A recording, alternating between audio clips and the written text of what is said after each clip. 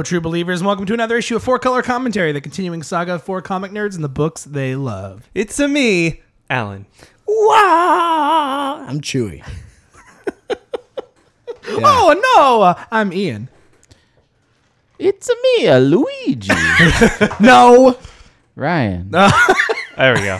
Really, you couldn't think of any more? He's wearing a green shirt. He is wearing I- a green shirt. Do another voice from a Mario character. I should have done Let's Go.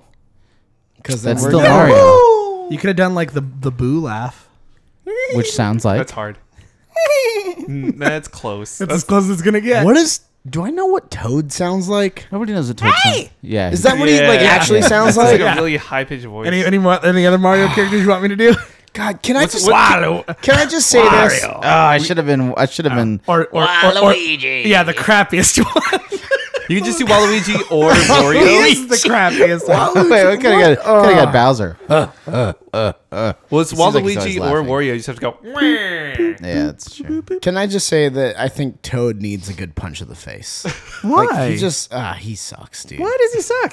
He's fast in Mario Kart 64. I don't know. he's so little. Something about wearing that vest with no shirt on. He's just underneath. That is their culture, sir. dude. How dare you? Oh no! How dare you? You have offended the Mushroom Kingdom. Oh no! Toad's here to party, man. That's why he's wearing All that. right. man. Well, I didn't okay. know If you you were- give him some sunglasses, I'll believe it. I mean, Oh, yeah, he and a probably skateboard? had some. If Bowser didn't Alan. steal them, they we could never be in know. his hat. Draw it. What? Toad? Party Toad. Party Toad. Just dude. Toad, Skateboard and just Toad sunglasses. normally with with sunglasses. his vest like flapping in the breeze as Par- he does a kickflip. Party He- boy he's just Toad. like- Yeah. There you go. Like in Sunglasses. the should I draw him like in the desert, staring off at like washboard abs? yeah, and No, I want him like to a be, like- super hairy chest. I want him to be doing a kickflip and Yeah. then also have like a bottle of soda with a straw. This is turning sticking into out. that Whitest Kids You Know sketch, like Bowser, but he's got sunglasses on. He's looking over like this, and he's on a surfboard. And he's got a two-headed guitar, and it's like coming off the edge, and the whole thing on a pot leaf. Pretty do sure this I've one on seen a that Stussy shirt with at like the an jester airbrush hat. shop Yeah. in Denver. Yeah, make sure. Yeah, write Super Mario with the Stussy S. Oh on there, man. too. And he has one So of those good. hats that looks like dreads. No, he's just got dreads coming out of the Toad top. Oh, Or there a you go. jester hat. But the Toad top is Just- not a Toad. It's Rasta colors. Oh, man, Write this all down, Alan. Are you getting all this? No. Charlie, if you're listening and you want something to draw, feel free. Don't, you guys could have a just- draw off. Yeah. A draw. Yeah, that's how it goes. Anyway, we don't want to draw this intro out anymore. That's right. I Too went there. late. with that I joke. kind of do. Let's talk more about Mario. What's the name of this podcast again? Hi, everybody. Welcome to Four Color Commentary. Let's talk about the real princess, Daisy. You mean Peach? No, The other one? no, The the brunette? people's princess. The Daisy. brunette? Yeah, Okay. she's my princess. All right. I choose to not. I mean, she all does. right, she does Chewie. like Luigi. She does like cowards. I choose to not recognize Peach. Okay. If you want to read more about Chewy's thoughts, check out his not my his princess. archive of our own profile. Does that mean your princess is in another castle? Chewie discusses Yes. the Nintendo universe, the Mushroom Kingdom. It's another The podcast. He's got Political stories rated PG, climate PG-13. I can hear the sound of Mushroom fast forward Kingdom. buttons being clicked right now. It's okay if they don't like Mario. That's their problem. Nobody Who's has- clicking nobody has with their buttons. smartphone? They're Come pushing. on, They're man. pushing the like 15 second. Yeah, Are they come still on, talking about that? Dang it, 15. Well, what if they're Here, going don't worry. double Don't worry. We'll throw them Whoa. off. And Spider-Man Blue. And then Back also matter. Rebels. See, now they don't know where they are in the show, and they're gonna So and they're gonna confused. have to look at their phone and then, boom, hit the back of another car, fender And then bender, and then- all because they skipped. Let And then this if be a they're in the lesson state of to California, listen they'll get to arrested. us. Just Never just stop listen to listening. us. Just listen to us. All right. Anyway, before we get into the show itself, there's a couple things we want to talk about. And thing number one is how you can get in touch with us. You can send us an internet email as opposed to paper email, which is called Mail. You can tweet at us. You can do all that stuff. So the best way to do all that stuff is to visit our website, stuffandthingsnetwork.com. Go there, click on the Four Color Commentary artwork, and on the page that you'll be taken to, a magical portal will open, and the portal will lead you to a lot of information, such as the ability to listen to our show right there on the website. You can also subscribe on iTunes, Stitcher, and Google Play. You can also reach out to us on social media. Twitter, Facebook, Instagram, and Tumblr are all there for you to click on. You can also email us. There's a contact us button on the front page of the website. Fill out the form, select our show, shoot us an email. So all of that at stuffandthingsnetwork.com. So Before we get into the show, there are 4 of us and 4 sections of the show, and we like to treat this the way good old Smile and Stand at Marvel Comics would, and say every comic could be somebody's first comic. So we like to think that way here in our show, and so we like to introduce you to who you'll be spending your time with. So let's go around the circle. I'll ask Alan the immortal question, the undying question, if you will, the question who dare not speak its name, but I ask it every time. Alan, who are you and what gives you the right? Voldemort. Don't know yet. Working on that. My name is Alan, and I like a lot of things, but my 2 favorite seem to be webcomics and manga, so I try to bring those as often as I can. You can find me on the Twitters and the Instagrams at Marginally Talented, MRGNLY Talented, where you can also see all the things that I draw, because I draw things and post them there. Woo! Party Toad. Soon. Soon, TM. And then... that means that also that I'm really kind of big on art. That's my thing. So a book with good art and good panel layout is what draws me to a book. Hi, I'm Chewy. You heard a little bit about my political stance in the Mushroom Kingdom. I tend to hang out on the internet. And I'm reachable. Lurking in creepy corners? Lurking in the creepy corners With the corner man? of the internet with the corner man. Just, slamming a few brews. We're good. We're good. Wait, he has a mouth. He has no eyes, so he can definitely drink some beer with me. Okay, so hit me up and the corner man. We can go ahead and be reached at Chupacabra, CHEWPACABRA.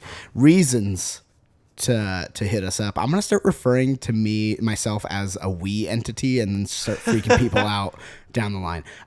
Reasons to reach out to us is maybe you want to talk about some comics, and the corner man likes the shadows, so do I. So I like books that are a little bit darker, a little bit heavier. Sometimes it's psychological, sometimes it's physical, with gut punching and blood ripping and blood ripping. Yeah, blood ripping and tooth pulling, and just a real hair slashing good time. If you're reading the book. If you're reading a book and you're like, what is this book? Is this a Chewy book? And you're like, man, that's metal. That's a Chewy book. I think that the Blood Rippers is the name of the villains. I mean, those are all characters in the comic book Heavy Blood. Yeah, they're the villains. Yes. The Blood Rippers are the ones who made Heavy Blood. Yeah, there's the hair slashers. They're responsible for it. Yeah, exactly. Yeah. Hair slashers, all of them. Somebody out there is making a list.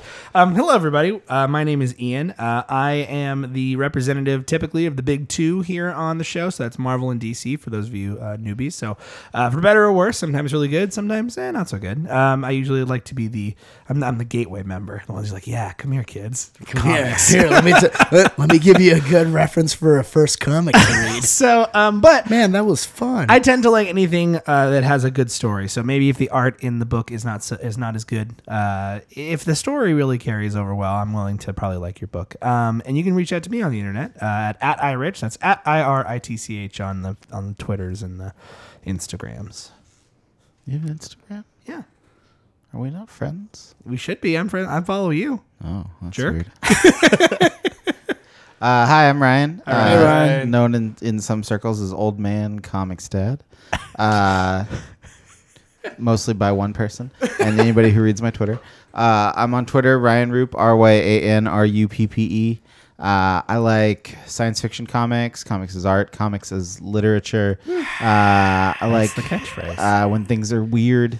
And I like when things are weird. In story type of weirdness, and also like strange psychedelic artwork. There is a type of art that is typically referred to as Ryan art, which is where there's a lot of really heavy black, very inky. That's inking, a well-known comics flat term. colors. Yeah, Ryan art. If you listen to 4-Color Commentary, go to a convention and ask for some Ryan art. No, don't ever do that. It's when a Belgian cartoonist did it. Perfect. Yeah. Yes. Actually, yeah. So or Jeff Stokely. There you go. And yeah, I'm on a lot of internet things with the same username, and I already said it, so you have to rewind if you want to hear it again. All right. So that is the 4 of us, and as I mentioned, there are 4 sections of our show, but we like to tease things out here a little bit, so we don't tell you what those are up front. We used to, but not anymore, because you guys should know. If you don't know, you're in for a treat. So section number 1 of our show, part 1, if you will, turning the great tome open, the spiral bound, wrapped in human flesh and inked in blood. It's spiral That's bound. where I left it. Yeah. That was the ultimate indignity, is that it's spiral bound. So turning the page to the first section of our show is Here's My Issue, where each of us bring an individual issue of a comic we like, and we all trade them around. We read them, we talk about them, we talk about things we like, things we didn't like. As I say every time, and as Ryan likes to correct me, it's kind of a comic book club. I just like saying book club. It's fun. Book club. I believe with book I drew the club. short straw. Not to be confused with, by the way, with the actual podcast called Four Color Book Club. No, that's not us. No. That's not who we Is are. that a thing? Who is that? Oh, hey guys. Hey, who are you? Hey, All right. cut it out. So I actually drew the short Go on, straw this get. time, and I brought a book from Dark Horse. Wow. Horse. I'm tired. It's been a long Just think day. of Katy Perry, Dark Yeah, Horse. right? Yeah, I'll think of Katy Perry. Let's try that again. I brought a comic from Dark Horse called Black Hammer. That's why I got messed up. It is written by Jeff Lemire, art by Dean Ormston, colors by Dave Stewart, letters Todd Klein. And so this comic is it's a superhero book. It's one of the ones I finally beat Chewie to the punch on. He'll always bring these superhero books that are not from the big two, and I'm like, gosh, where do I find those? So I purposely went out and found one. And I had not read this before this, but the names, the talent on the book, I was like, all right, I'm in. I'm going to check this out. And it's about a bunch of superheroes who are in this alternate dimension that's like a sleepy farm town. They've been pushed out of their world somehow. And it's been a long, long time, been pushed out. They're celebrating the anniversary of sorts, and kind of how they're dealing with living this weird little small town life and possibly trying to get back to where they came from. So what did you guys think of the book?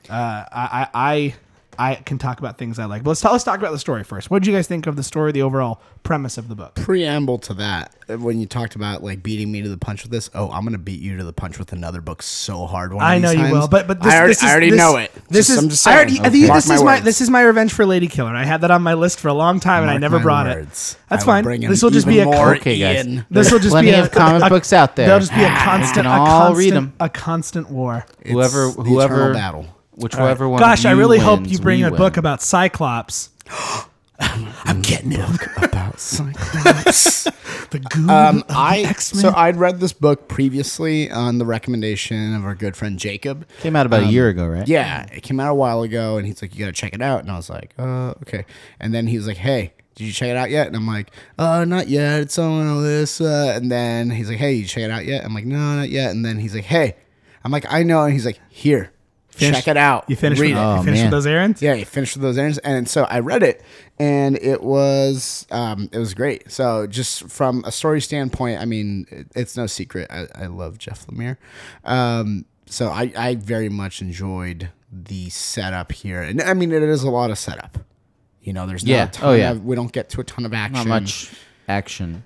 but we do get to know the characters quite a bit. And I think if you're not going to get into something very action packed just yet, and you're going to kind of lay the groundwork, you got to give me characters I care about, and I care about these characters. Yeah. So that's kind of like what really draws me in to this book, even though we're not getting a ton of the action yet. Yeah, I think it's interesting whenever you look at sort of a non-big two superhero book that just because of how the heritage of superheroes in American comics, you can describe a lot of these characters as combinations or twists on classic characters. Like the main guy is kind of a Superman type. Right. We've got like a Martian Manhunter type. We've got like a Billy Batson who's not Shazam anymore and is sort of misanthropic and an adult in a kid's body as opposed to the opposite Shazam situation. We have like a sort of a psychedelic whacked out Adam Strange. You mean Doctor Strange? No. Adam Strange? Adam Strange. Okay. The spaceman who's sort of not Yeah, I necessarily... think I thought it was kind of but I mean, but because he's floating through walls and stuff. I think that's what's interesting. He's kind of kind both. of a combination. We've got the robot guy, who's that one guy looks like Alan Moore in a spacesuit. Yeah. Well, you're right. And so that sort of works as Adam Strange, and it sort of works on a couple of levels. Yeah. And then the character who doesn't actually appear in this book, we have Batman Thor, Yeah.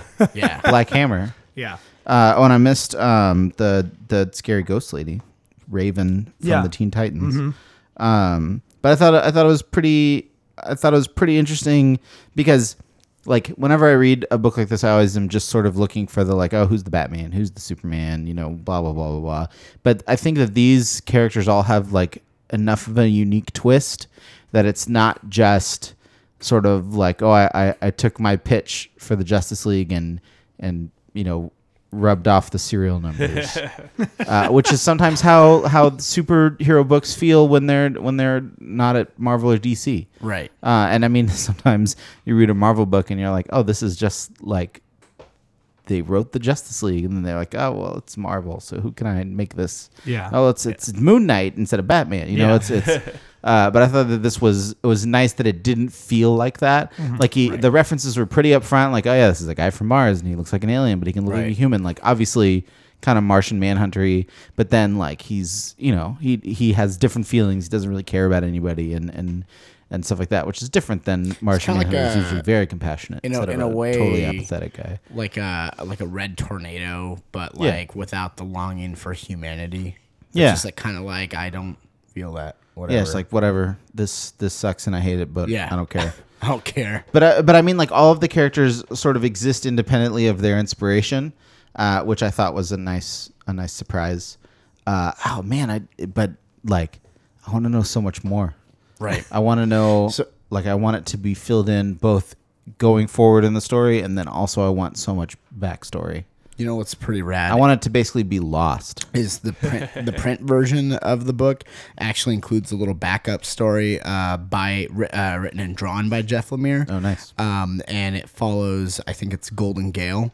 It follows Golden Gale, like I think it's on like the last day or whatever before like this all happened, and it's like the moments leading up to it and stuff like that. But not like, oh, this was her life before. It was like literally this is the last half an hour she had. Oh, wow. You know, and so you get enough. You learn a little bit more about her, but not enough to know her entire story. Yeah. So it is pretty rad. I highly recommend checking that out if you get the chance. Alan, I'll transition next. What are your thoughts? Unless you have something to say about the story, which I'm sure you might, but you can. But I'll follow that with what are your thoughts on the art styling of the book? You know, I always like. I'm glad that I have like a thing to contribute to the podcast, like talking about art. But I feel like such a scam artist. Like I have severe imposter syndrome. Well, I like the story. I thought it was like I thought it was fun and a decent twist. And I'm with Ryan. I definitely want to know more about what's going on. Like what kind of pocket dimension are they living in, and what are they trying to do at the end of this book? Is it just like a memorial service, or is there supposed to be some sort of like ritual going on? It seemed like it was like a remembrance of why we're here. But is sort it a of thing. seance? Like yeah, Right, it that's feels what like it there could be seems like. more. Yeah. It seems like there was something else going on there. Yeah, it leaves a lot of questions unanswered. And that's true. what Barbalian and Golden Gale were That's such a talking good about. name. Right. You know, they're like, is this a funeral or is it an anniversary? Like Like, what I are we wish doing? I wish I knew how to dress, quote unquote, dress for the occasion. Yeah. But anyway, I think the art is interesting because it hovers between. I think last podcast we talked about Mike Mignola style, which is like a lot of silhouettes, and it kind of hovers between that and sort of Ryan style, which is very thin penciled lines with very flat pastel colored inks for the most part and minimal shading. Just to be clear for new listeners, I don't really draw. It's not my style. It's just one that he the prefers. style that I like. Yeah. It's very like what you would probably find in a European made comic or European influenced, at least as far as we discovered. So I think that it lends itself really well to that because one way to really differentiate yourself book wise when it comes to superheroes that are not big two, but you still want them to feel like a superhero team that you care about, is to make the style a little off also. I didn't want to use this word, but it's not a bad analogy, which is Tim Burton it. Okay. Like, make it so it's super recognizable and everything's almost exactly the same, but the style is just so a little bit off and a little bit gothic that it just doesn't feel like the all-American comic book that you would normally read. And I feel like that's a really good way to differentiate yourself. So to keep inside the lines, but color just outside them. And the other thing... Metaphorically. Yeah, metaphorically. Which actually, I was wondering, because it looks a lot like Jeff Lemire drew this book, too, because we've read stuff that Jeff Lemire has drawn, and it's very similar, even though it's not him. And I always find it super interesting when writers find artists to very closely mimic their writing style in art form. Like I say this all the time about Cy Spurrier. Like he keeps finding people who draw the way that he writes. Yeah. And I think this art style, even though it's not Jeff Lemire, mimics Jeff Lemire's art and writing style very well. So I think that's what makes it a really solid book. I think it's interesting you brought up it definitely complements his writing style. I think it's interesting that you're talking about kind of in a way, it being influenced by Lemire's art style. But what I think is like, I keep saying interesting. I hate saying it again. But what I think is really interesting about it is that while the look of the book feels like a Lemire book, it doesn't look like he did it. But when you're like, oh, he wrote it, you're like, yes, that absolutely makes sense. And it's weird because it does borrow some of the same techniques, but it has its own distinct style.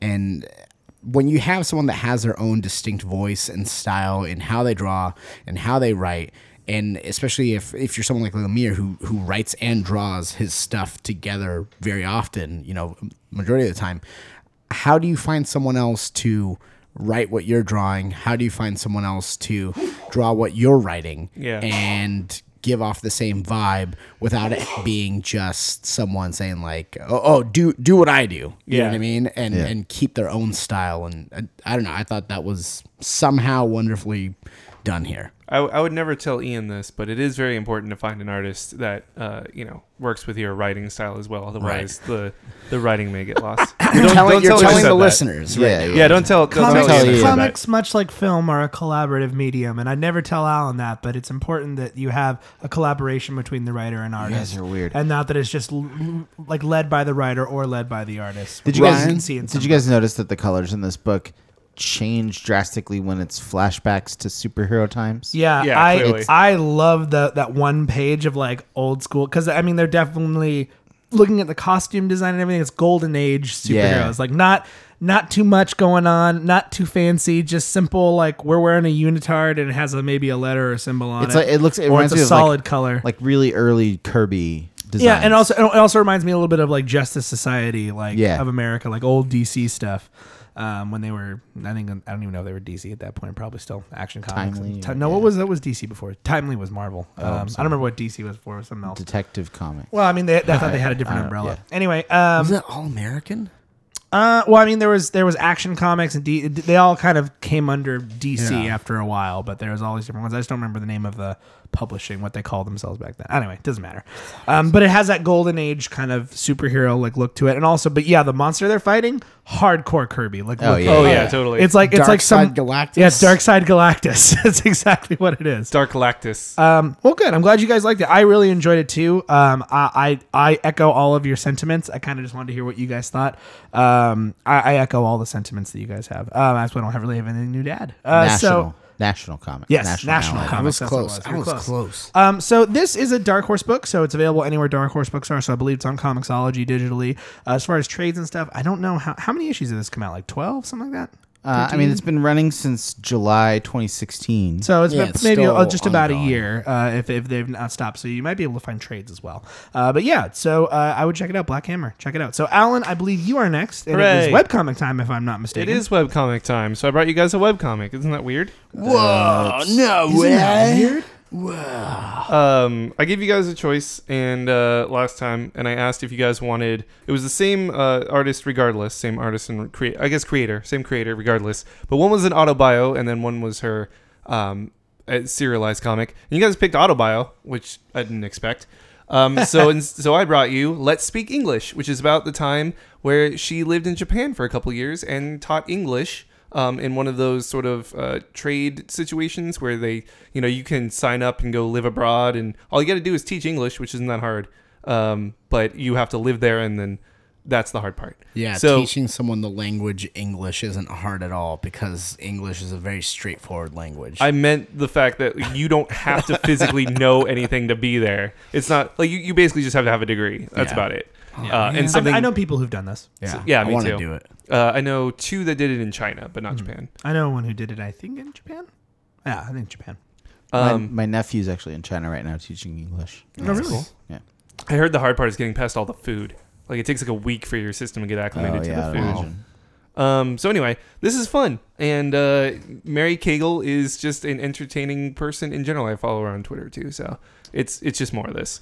What do you guys think? So they're more, the story wise is more a series of kind of vignettes, not necessarily like it's more like a comic strip, but there is kind of a story to it. Like there is like an overarching thing. It's just not a traditional like page 1, page 2, page 3. It's more.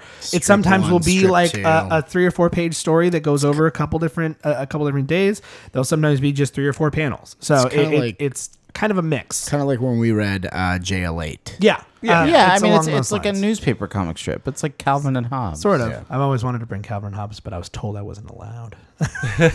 I don't know if we need to read Calvin and Hobbes on this. I think a first prints of a Calvin and Hobbes collection would be smart. But then here's one of the reasons I wasn't sure if I wanted to bring this webcomic is because every time we do like autobio comics or strip comics, all we end up doing is recapping the comic. Yeah. You know what I mean? But I thought this one would be a little more fun because there's a lot about Japanese culture in this that I didn't know. There is. And that's the really helpful thing about this, that I was kind of like, I don't understand the funny here. What's going on? And there's a nice little paragraph underneath that kind of explains a little bit about what is going on. Yeah, sometimes. And a lot of it is pretty straightforward, but there are some ones where that are very, if you know Japanese culture, they definitely come off a little bit more clearer. But there's a lot of like, it's really cute. It's a very, very cute, like, and I don't mean that in like it's cute. Like, no, it's cute. It makes you adorable. smile. It's adorable. Well, I mean, and it's a lot of it is, like interactions with children, and then like funny, like, you can tell they're real. Yeah, usually like stories or little jokes and comic strips about interactions with children can already be pretty funny, and this one also adds the like cultural divide element, and it gets like I really like the one where there's a little girl with an eye patch, and she looks at the little girl. She's like, "This has nothing to do with anime. Don't mention anime." And she's all, "Were you attacked by ninjas?" My favorite part of that comic was actually the bottom. It just said, "If your eye patch is black, it's pirates. If it's white, it's anime. I don't make the rules. That's just how it is." But the thing is, like, that would be like right up there with my response if I saw a kid that I saw regularly who had an eye patch. I'd be like, "Hey, man. Did a pirate get your eye?" I also enjoyed the cold season one where they're doing the head, shoulders, knees, and toes. She's like, "Oh God, don't touch your face. Don't touch your gross germ covered face." And the zoom in on like the kids with snot coming down they're sticking their hands in like, their right mouth. There, like, "Oh God, no." I very much. I think one of the things, Alan, where you were saying you had reservations about bringing this because what we end up doing, which I mean, with the slice of life, I kind of feel like one of the only things you could do aside from saying I liked it and I didn't like it is talk about the specific scenes you liked. Well, but the fact that it had its little own recap, like paragraph at the end of each one, I think is super helpful. Like Ian was saying, it gives it a little bit more depth. It's almost like each strip has its own back matter in a way. And that's kind of cool. I haven't personally seen that in a webcomic, other than like when I wrote this, I was drinking a lot of Red Bulls and, like I worked, like two graveyard shifts. Or the standard webcomic comment after the show was posted. Sorry, it's late, guys. Yeah, sorry it's late. Sorry, this is late. It's free. It's finally up. I also really like the strip too. I'll try to do better. Where she's driving on the way to school. She's like, "Oh, the students are out there. Oh, they look really. It's raining and they must be wet and look really unhappy. Maybe I should offer them a ride." Yeah, that's a great idea. Teach the children that you should accept a ride from a strange adult. Yeah, that's a good idea. Yeah, no, I think that there is one that gets the most comic booky. Is it's the number 25. It's the Little Rock concert. Yeah, it's like a 5-page thing. But I thought it's interesting. One, because like, it says this is her first rock concert. Yeah, I was gonna bring this one up. Come on, like, not everybody went to punk rock shows in high school. Yes, no, I guess not. Nobody played in. Not everybody played in bands. I didn't play in a band in high school. But also like, there's definitely a point where she's seeing this like relatively obscure internet musician that she really liked before she moved to Japan, right? Like pretty close to where she is in this random prefecture in a small part of Japan, and she just sort of is geeking out of like, other people in this room know this music, like, it's like your first time at a Comic-Con where you're like, oh man, like all of these people like comics too. Yeah, and these people know as much about Batman as I do. But it's an interesting the way she sort of captures that feeling of like when you're at a concert with other people who are fans of a relatively obscure band, or at an event with other people who are fans of something relatively obscure, that like immediate feeling of like validation and of like, oh man, like I'm not the only one. Yeah. The way that she captured it, I think is really interesting. Like just with the narration and her drawings are really like sort of chibi and cute, especially in that where she's like They are. kind of freaking out, but it like that's what it feels like, where everything Right. is just like, oh my gosh, like it never occurred to me that this is a shared experience that I could have in public with other people. I thought that was really cool. I thought it was one of the best like concerts I've seen captured with that feeling. I think it's Yeah. interesting also because she outs herself as being 24, at least at this period of time that we're Yeah. reading it. And like for any 24-year-old going to see a concert, it's always like a good time, especially Yeah. one that you like really have always wanted to see. But to do it, I really do think that one of those last panels where she's kind of geeking out about the fact that she's halfway around the world at her first rock concert, and like they're playing her favorite song as an encore. Like that's just really cool, a really cool experience. And I think that she, in the very beginning of the comic, she says that she has a degree in making comics, which apparently is a thing that I didn't know you could do. Yeah. Sequential art. So all of these comics are like really solid. Like, Yeah, they're I all was really just- solid sequential art. I was just gonna mention that too, and because I know art's not my forte, but I will say the one thing that I noticed, and I've noticed the more and more I've read webcomics, is usually if you're reading a well done webcomic, you see one of two things: either the art remains consistently good, it starts off good and it continues to be good, which is or rare. it starts off like not bad, but you see it improve over time. Yeah. And this one was more the former, where it's consistent. That her character designs are on point. I mean, it's simple. It's simple, kind of like round characters, cute, very kind of like cute, like you said, chibi it's characters. consistent. But it's consistent. Yeah. And the design remains consistent. The world remains consistent. All of her stuff is consistent for these first like 40 that we read. Yeah. So kudos to you on that. And I'm not an artist at all. Well, and so she even throws it out there like my hair is getting so long that I'm gonna have to change the design Yeah. of my character So she to cuts her match hair, what yeah. my hair looks like. yeah. With the whole concert thing, Ryan, I think that's really important because that bit felt like this is really weird and it sounds totally backwards, but that felt like a big step for her as a character. But the fact that she left America and went to Japan to live there felt like just like, oh, that doesn't matter. That's just a thing that happens all the time. Yeah. It felt like inconsequential that like you might as well have said, well, I was teaching at a school down the street. But this was like a big thing for her. And I think that does reveal a lot about her character. And I think a slice of life comic, autobiographical comic like this can very much fall into the whole just like really mundane and maybe like, oh, you're like, oh, okay, I know this person's hobbies and what they like, but you don't know a lot of about them. And, Oh man, glad they had noodles again. right. Yeah. And here she did tell you a lot about her character by showing the contrast, I think, whether it was intentional or not, of how readily and quickly and easily and just kind of like by the seat of her pants, you know, she ended up in Japan is like, okay, I guess this is my life, versus the like, I'm at a rock concert. Oh my God. What's happening? Oh, people like it. And I thought the second big moment was when her parents come to visit, and she just has that little moment where everything's kind of fine and dandy, and then she's like, "Oh yeah, this is starting to look a little bit more like home," and she just has Yeah. that moment like, "Oh, this is weird that I never would have thought a place this far away I'd consider home." And if you've traveled, if you've been, you know, in other parts of the country or in other countries, in other cultures, sometimes depending on how much time you spend there, you might feel that. And it's I don't know. I think it's kind of cool because it's starting to, you're seeing her develop as a person, not her just develop as a teacher or her develop, you know, as a character, but just as a person. And I think that's a really cool thing she was able to pull off in this little strip a week thing. Yeah. I agree. So Alan, where can people check this out? Mary Cagle, MARYCAGLE.com.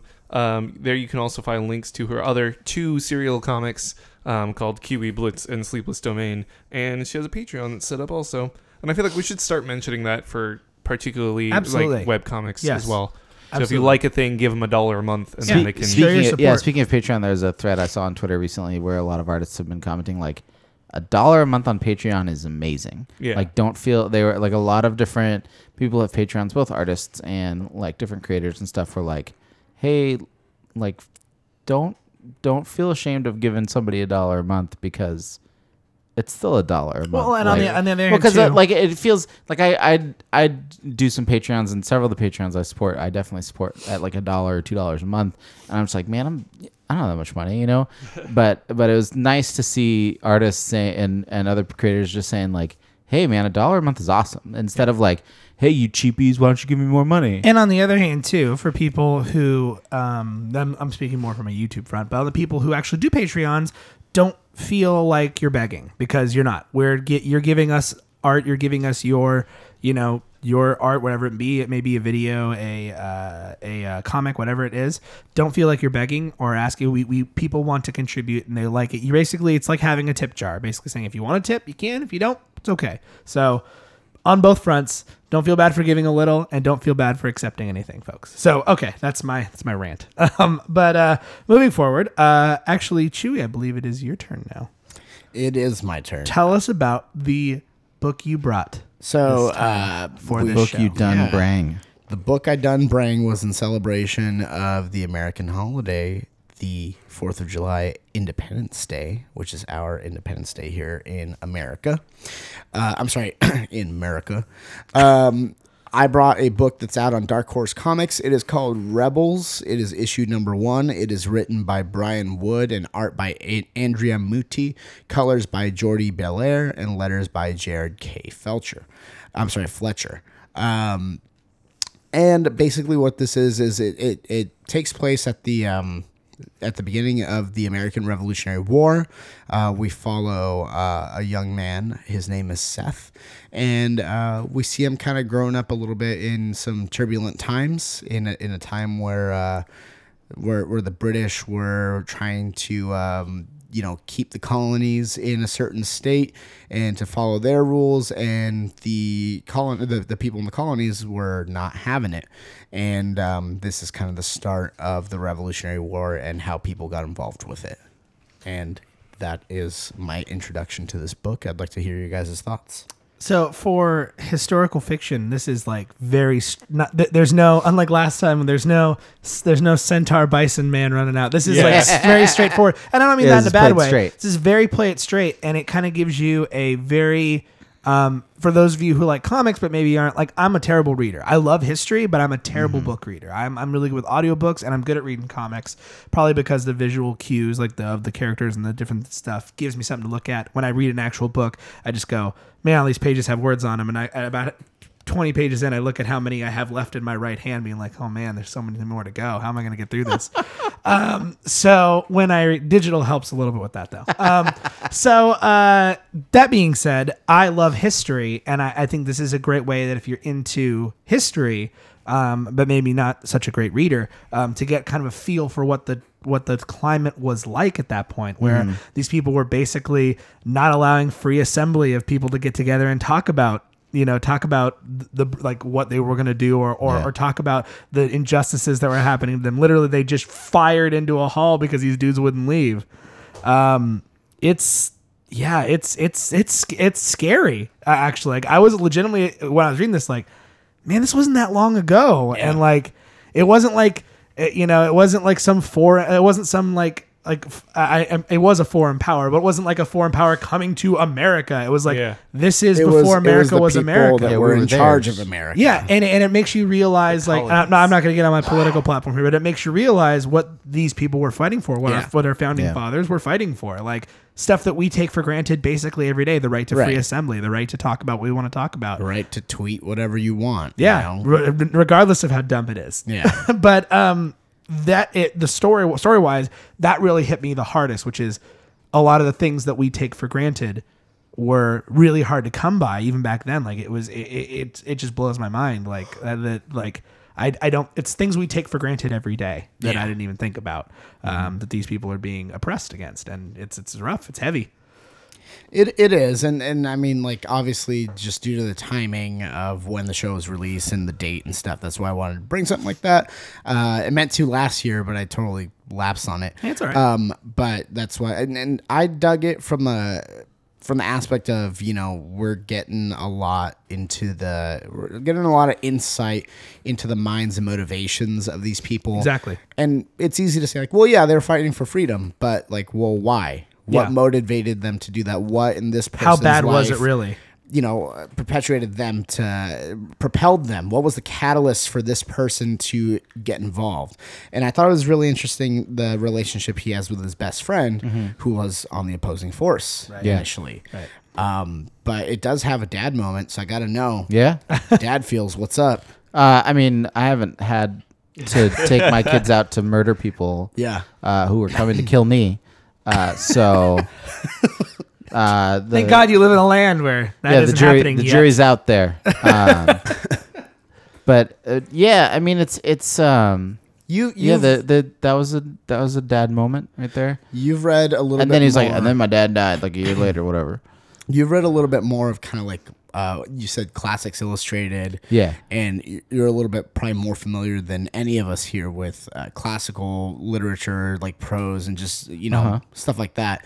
So with considering what Ian said, I love classical stories, but I'm a terrible reader. How does this fit with that? How does this jive with that? this is interesting. I mean, and there's not like an enormous amount of stories of fiction or narrative nonfiction written about this time period that's not just straight up history books. Yeah. I mean, the two most obvious touch points are the Mel Gibson movie The Patriot. Yeah. And People getting their legs blown off by cannonballs. and Hamilton the musical. Yeah. And so I would this agree with this is more like the Mel Gibson movie than it is like Hamilton the musical. Nobody raps in this at all. Not yet. But it's We haven't read all of it yet. but it's definitely the perspective of like colonists who have lived in like his character is a Native American not He's a an Native American American. born. He is American born. Yeah. And so he's that's an American-born colonist. right. There we Yeah. go. So it's a different perspective. He's like the government is trying to seize his friend's family's farm and stuff like that. Like it's like this is a more of the. I mean, when you look at the history of the American Revolutionary War, like there are sort of the two aspects of it, and one of them is the like principle of the thing, taxation without representation, and things like that, and the other side of it is the like, you guys are taking my, you're taking my job, you're taking my stuff, you're taking my family, you're taking our things that we're working for, and deciding that they are owned by the king now. And so I don't know. It's pretty interesting. I'm interested to see where it goes.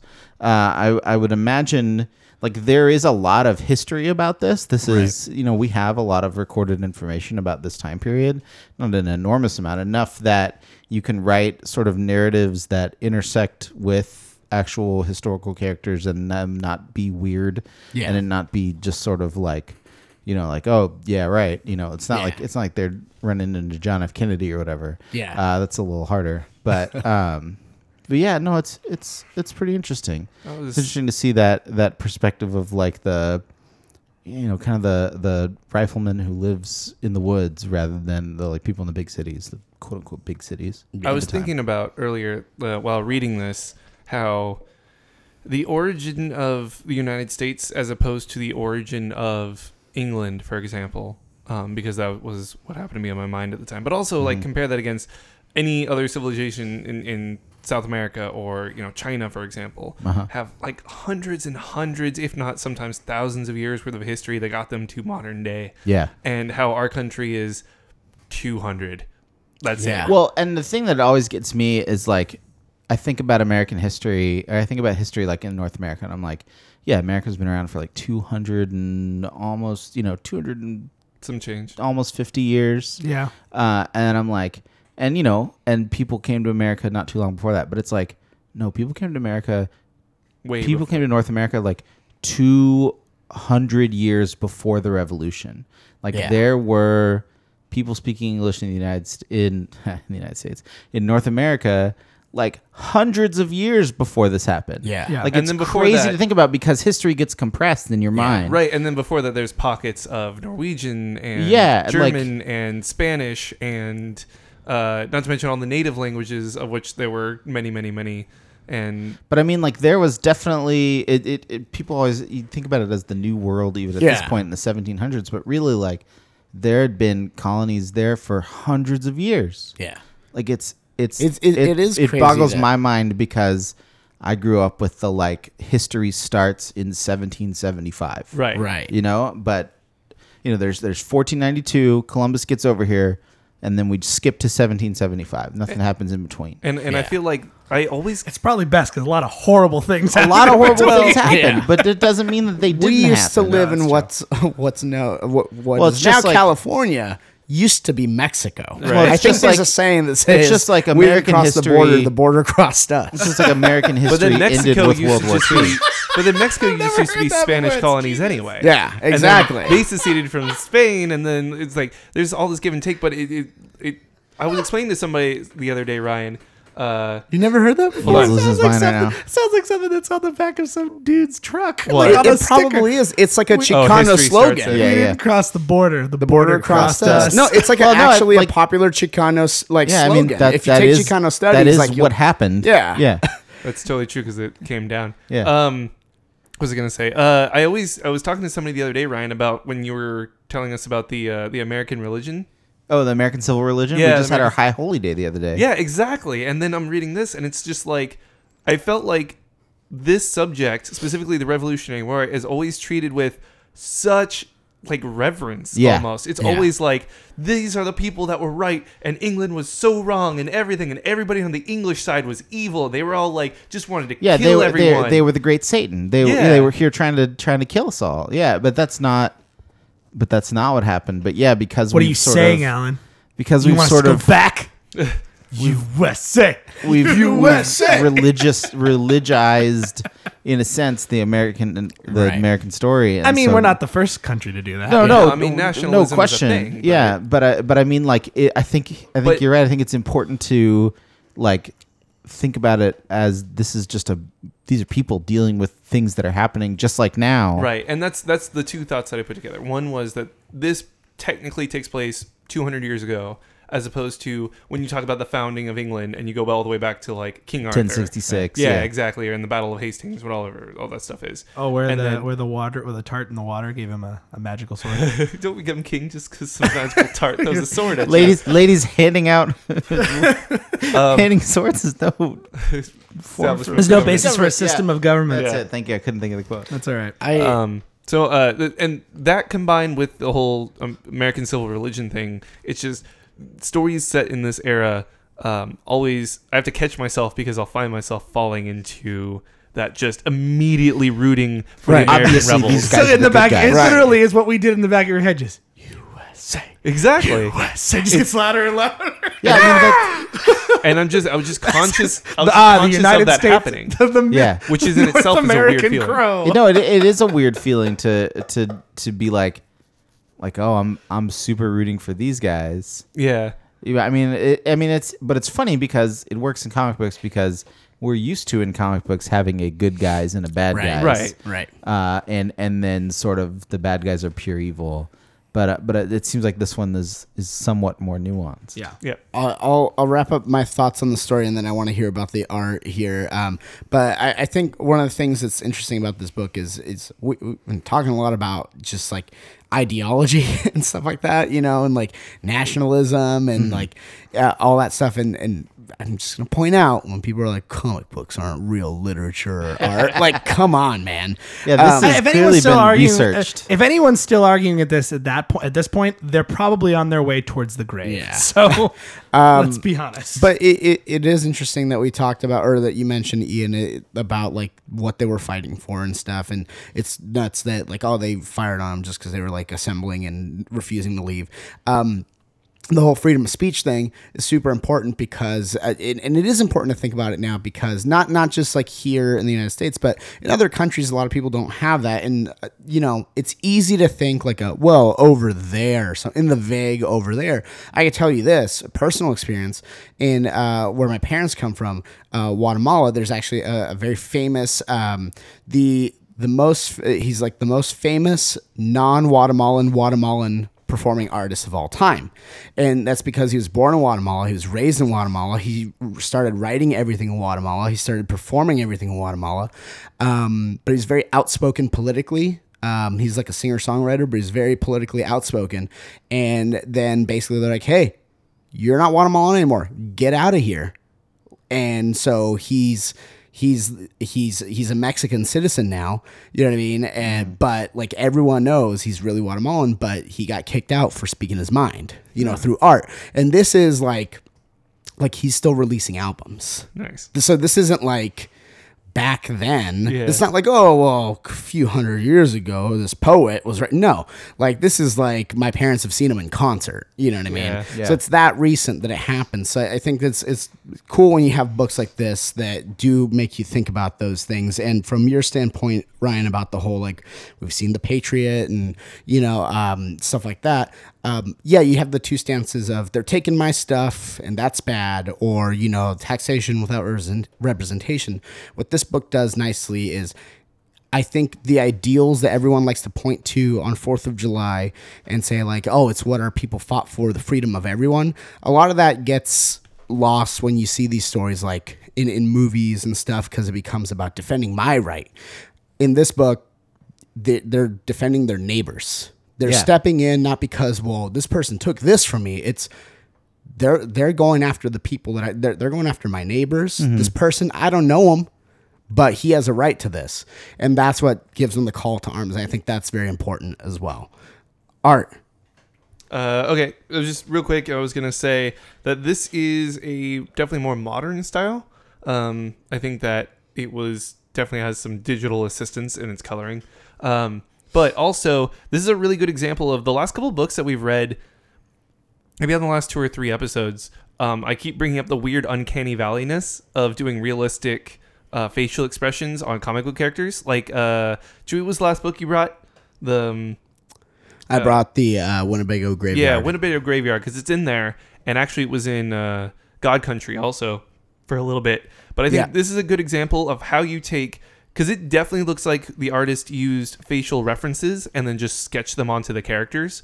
But there's enough lines where you absolutely get the sense that this is a more realistic take on comic book art. But there's not too many lines, so it looks like it was just photoshopped on and then like pop arted into the scene. It wasn't run through an app. Right. So that's what I really like about this art, is it feels real because it was drawn realistically, but it's stuck to a specific style, so it doesn't look creepy, if that makes sense. It's stylized. Mm-hmm. Anyway, it had its own style to begin with. Yeah, but all the coloring and the shading and the inks, I mean, they all look like a modern style. So a lot of cross hatching, a lot of silhouetting and for background stuff. Bless you. And then the shading and colors are all basically flat shading, but it definitely looks like it was digitized in some way. Yeah, I like it. Yeah, I really dug it. I was stoked on it. I've been meaning to read it for a while. This is the first arc of it. I think it's Well-Regulated Militia. It's 6 issues, and as mentioned, they actually just brought back a second major arc that follows this back, I think in like April or something like that is when it came out, and that's also available now. That's part of why I brought this. But check out Rebels. You can find it collected. I've seen it like collected hardback. It's or hardcover. It's pretty cool. I'm definitely interested to finish this off and then to read the second major story there. Nice. Cool. All right, Ryan, I believe you are the last one of the bunch. It's me. Breaking character here. Bringing a book from the big 2, huh? Yeah, he's not. Trust me. But he's not really. No, this is the most Ryan. I was trying to build it up, and I was trying to mismarket his book, Alan. Jeez. So this is a book I've been sitting on for a long time because I feel like I have to like space out my Gillen McKelvey books, or else you guys are just gonna be like, Ryan, you can't just bring the same. Oh, you mean Wicked and Divine in the Marvel Universe? Tell me more about it. This actually predates Wicked The Young and and the Wicked. The Young and Divine. So this is the Marvel Now Young Avengers. It is written by Kieran Gillen, not Karen Gillen, and it is drawn by Jamie McKelvey. They're the guys who did Phonogram. They're the guys who do Wicked and Divine. This was done after Kieran Gillen had been writing Journey into Mystery, which was sort of the like Thor side series for a long time. And this was sort of their like swan song from the Marvel Universe. They did this, and after this, their next big work was they started Wicked and Divine. Mm-hmm. But it's like my favorite writer-artist combo doing a superhero book with some sort of like third string Marvel superheroes. Yeah, so much so. Ryan, let me have you do this. I'm going to make you be a little bit. I'm going to make you jump to your character compendium a little early, kind of. Sure. Give us a brief rundown of all the characters that we see here. Sure. So it starts with Hawkeye, aka Lady Hawkeye, aka Kate Bishop. She's on a spaceship with Mar-Vell, who has also had several names. Novar in this case. Yeah, Novar is his name, but he's been Marvel Boy. He's been the Protector. That's one of the things. Everybody in this book is sort of like, yeah, I've been like a superhero and I'm kind of over it at this point. Yeah. Which is, sort of ironic coming from Phonogram, where it's very much like, oh, I've been to a bunch of concerts and that kind of thing. So we have Hulkling, who is a Skrull, and he's obviously a shapeshifter. We've got Wiccan, who is he's Scarlet Witch's son, sort of. Yeah. Kind of. It's complicated. We have Miss America, who is a sort of an alternate universe Captain America, like literally from an alternate universe, and her superpower is the ability to punch through dimensions. We also have Kid Loki, who's Loki, but he's a kid. Because Loki died and then came back as a kid. No, he came back as a woman. Then he died again and came back as a kid. Okay, there it is. Yes, thank you.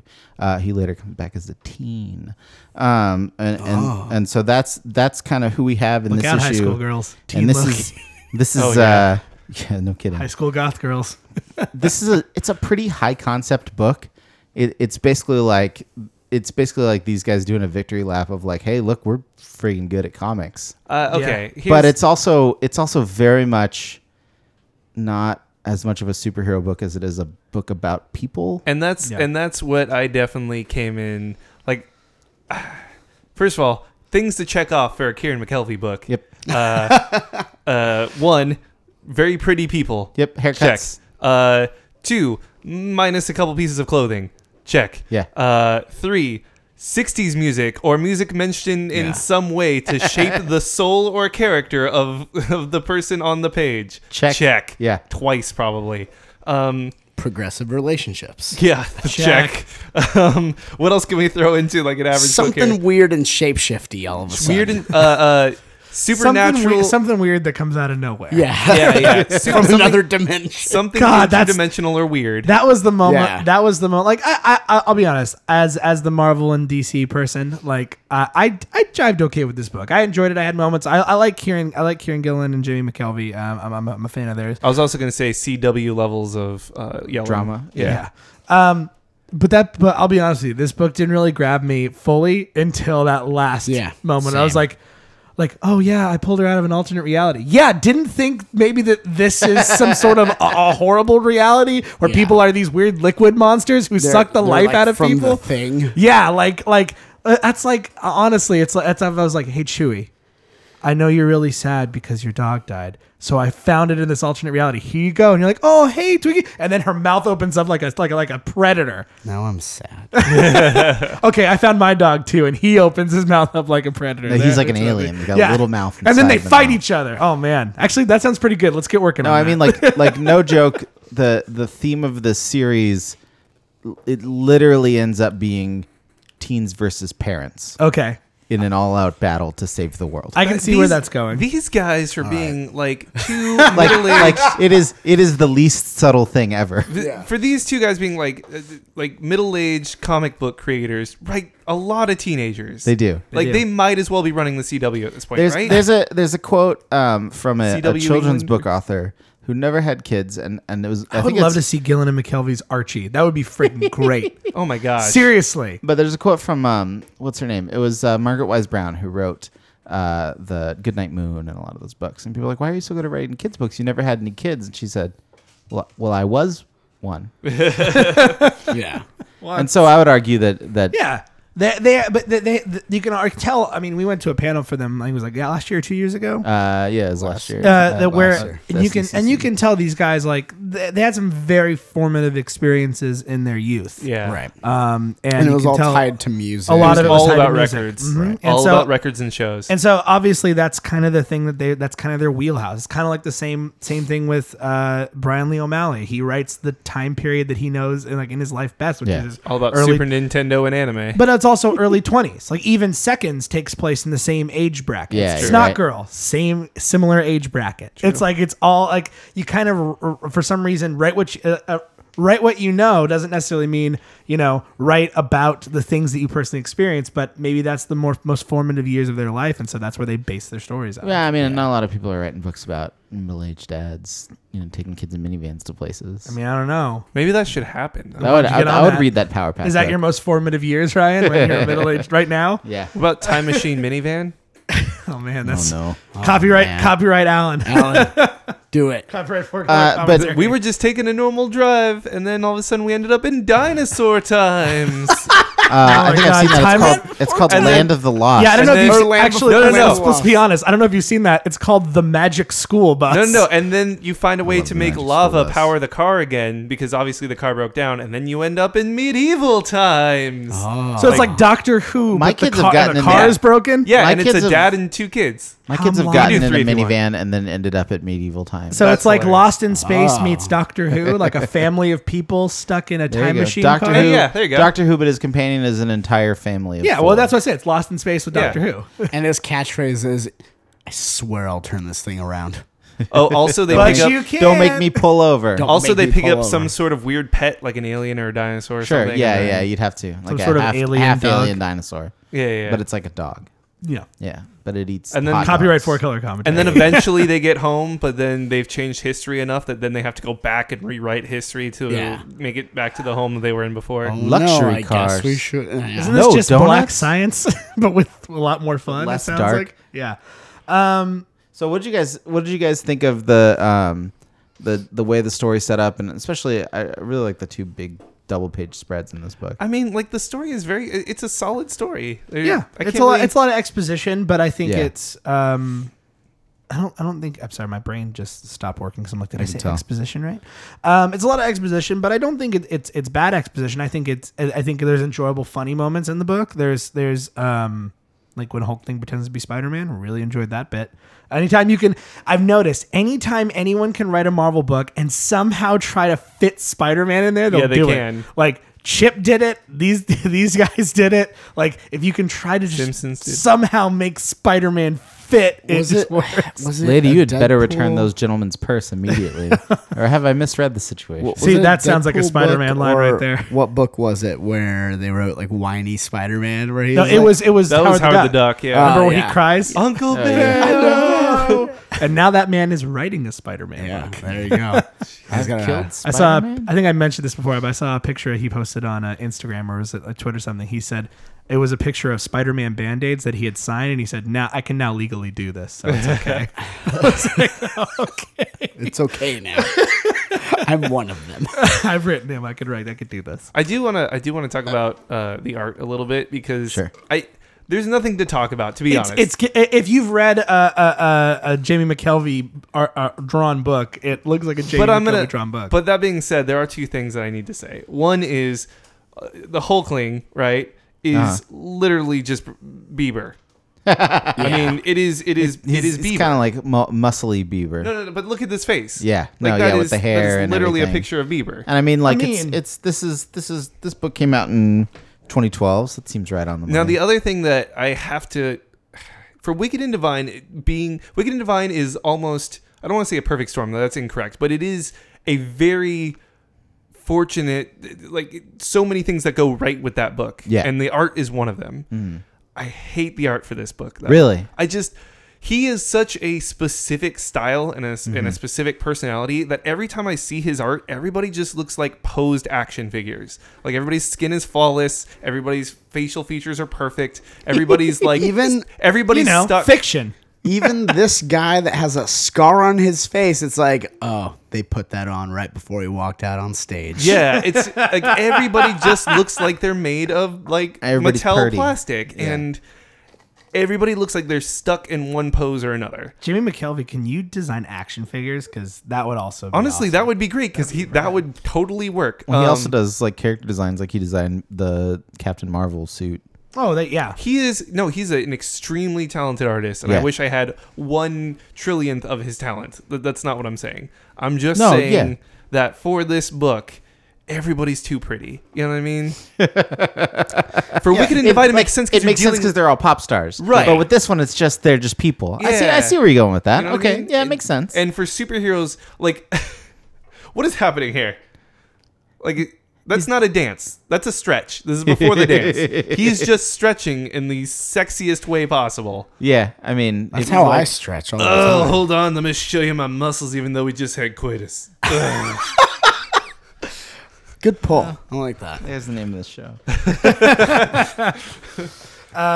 Yeah, I mean, No, I see where get you're that. coming from. It's also it's drawn not like a superhero book is traditionally drawn. No, but I don't think that was the point. Obviously, the other thing that kind of gets me about these two is like Cy Spurrier writes in a way that speaks to me. Kieran Gillen? No. Give You're me a talking second. about- oh, okay. I'm circling around. All right. Cy Spurrier writes I want to make sure you're making a mistake. in a way that philosophically makes me think and speaks to me and like jogs that part of my brain that when I was reading Kant, for example, like it just made me excited to be in that classroom. And then Gillen writes similar, but like on a level that just stayed at 1977 and then kept going. Okay. Mostly because of the music stuff. And I think that he attempts to write things in a very characteristically complex way that sometimes works against him. In a sense where it brings unnecessary drama, where he's trying to create drama, but the drama would be much easier to find if there were a natural flow to the dialogue, rather than creating these complex characters right outside the gate and then letting them unfold. Okay. Because I feel like he's always putting the characters' flaws right there on page one, which isn't necessarily a bad thing, like I said, because some creators don't go through character flaws at all. Yeah, it's- But I do believe that in this specific event, it works against him. All right. I don't know how you guys I feel. think that's fair. Yeah, I think I don't that think about it that way, but I remember when I first read this book and I was really frustrated because like a lot of it doesn't make a whole lot of sense on its own. It's like, Yeah. oh well, I guess that stuff happened, and like eventually it pays off. Right. 5 or 10 issues later. Right. But yeah, you're right. We get sort of everything we're gonna get about the character right up front. Like, I don't think that's a bad thing, and I'm having a hard time making No, my but point. you got to balance it. I think you got to get a hook in, but just having it all out there, I can see where that. But is I'm not Alan. ideal. I hate everything good, so you Yeah, shouldn't listen to me. that's true actually, in my experience. True. Alan. I would have liked to see a little bit more of the whole space fight, and then Yeah. like the whole thing with the transforming mom person. Like there's a whole thing with like Miss America and stuff, and like Kid Loki, and I'm like, it just there wasn't enough of that to be a draw for me. So I'm like, I either need It's a short first issue. It's 20 pages. and I That's just think pretty there's short. a lot of stuff in that 20 pages. Yeah. So I agree. I think it's actually technically 18 pages. And that was the Marvel Now thing, is they were trying to make comics still $3 by Making him shorter. by cutting about 5 or 10 pages off of them. But yeah, I think it suffers a little bit because of that. But it's the first issue, obviously. Yeah. And so, like, my rules for what makes a good first issue, usually one of the tent poles is, does it make me want to read more? And the answer is, yeah, it does make me want to read more. But I would need something a little more fibrous in that second issue, like something a little more to sink my teeth into. That's fair. Cool. So, So yeah, it's collected in 3 trades. You can buy it digitally, obviously pretty easily. It was pretty popular, so the trades are, they're at your local comic book store. Borders, Amazon will have them. Is Borders still stores? Is it Barnes and Noble? No. Barnes and Noble. They're the same store in my mind. Sorry guys. Bookstore. Don't tell Jenna that; she'll cry. Okay. Did she work at one? She did. She worked at Borders before Sorry, it closed. Jenna. But yeah, individual issues good luck. All right. So, But also, sorry, I don't get to talk about like continuity very much. Yeah. This is one of those few times, and it usually really only happens in Marvel, where there's sort of a pocket continuity that exists. Because this book, it's definitely intended to be the same Kate Bishop as like Matt Fraction Hawkeye, and it's definitely the kid Loki who came out of the Journey into Mystery. Up through like 653 or something like that. But then there's not really anything that is a direct sequel to this except for the new America book drawn by Joe Quiones that just came out. It is a direct sequel to this book. Okay. And that's about it. Like it kind of exists in the same, it's more exists in the same universe as like Squirrel Girl and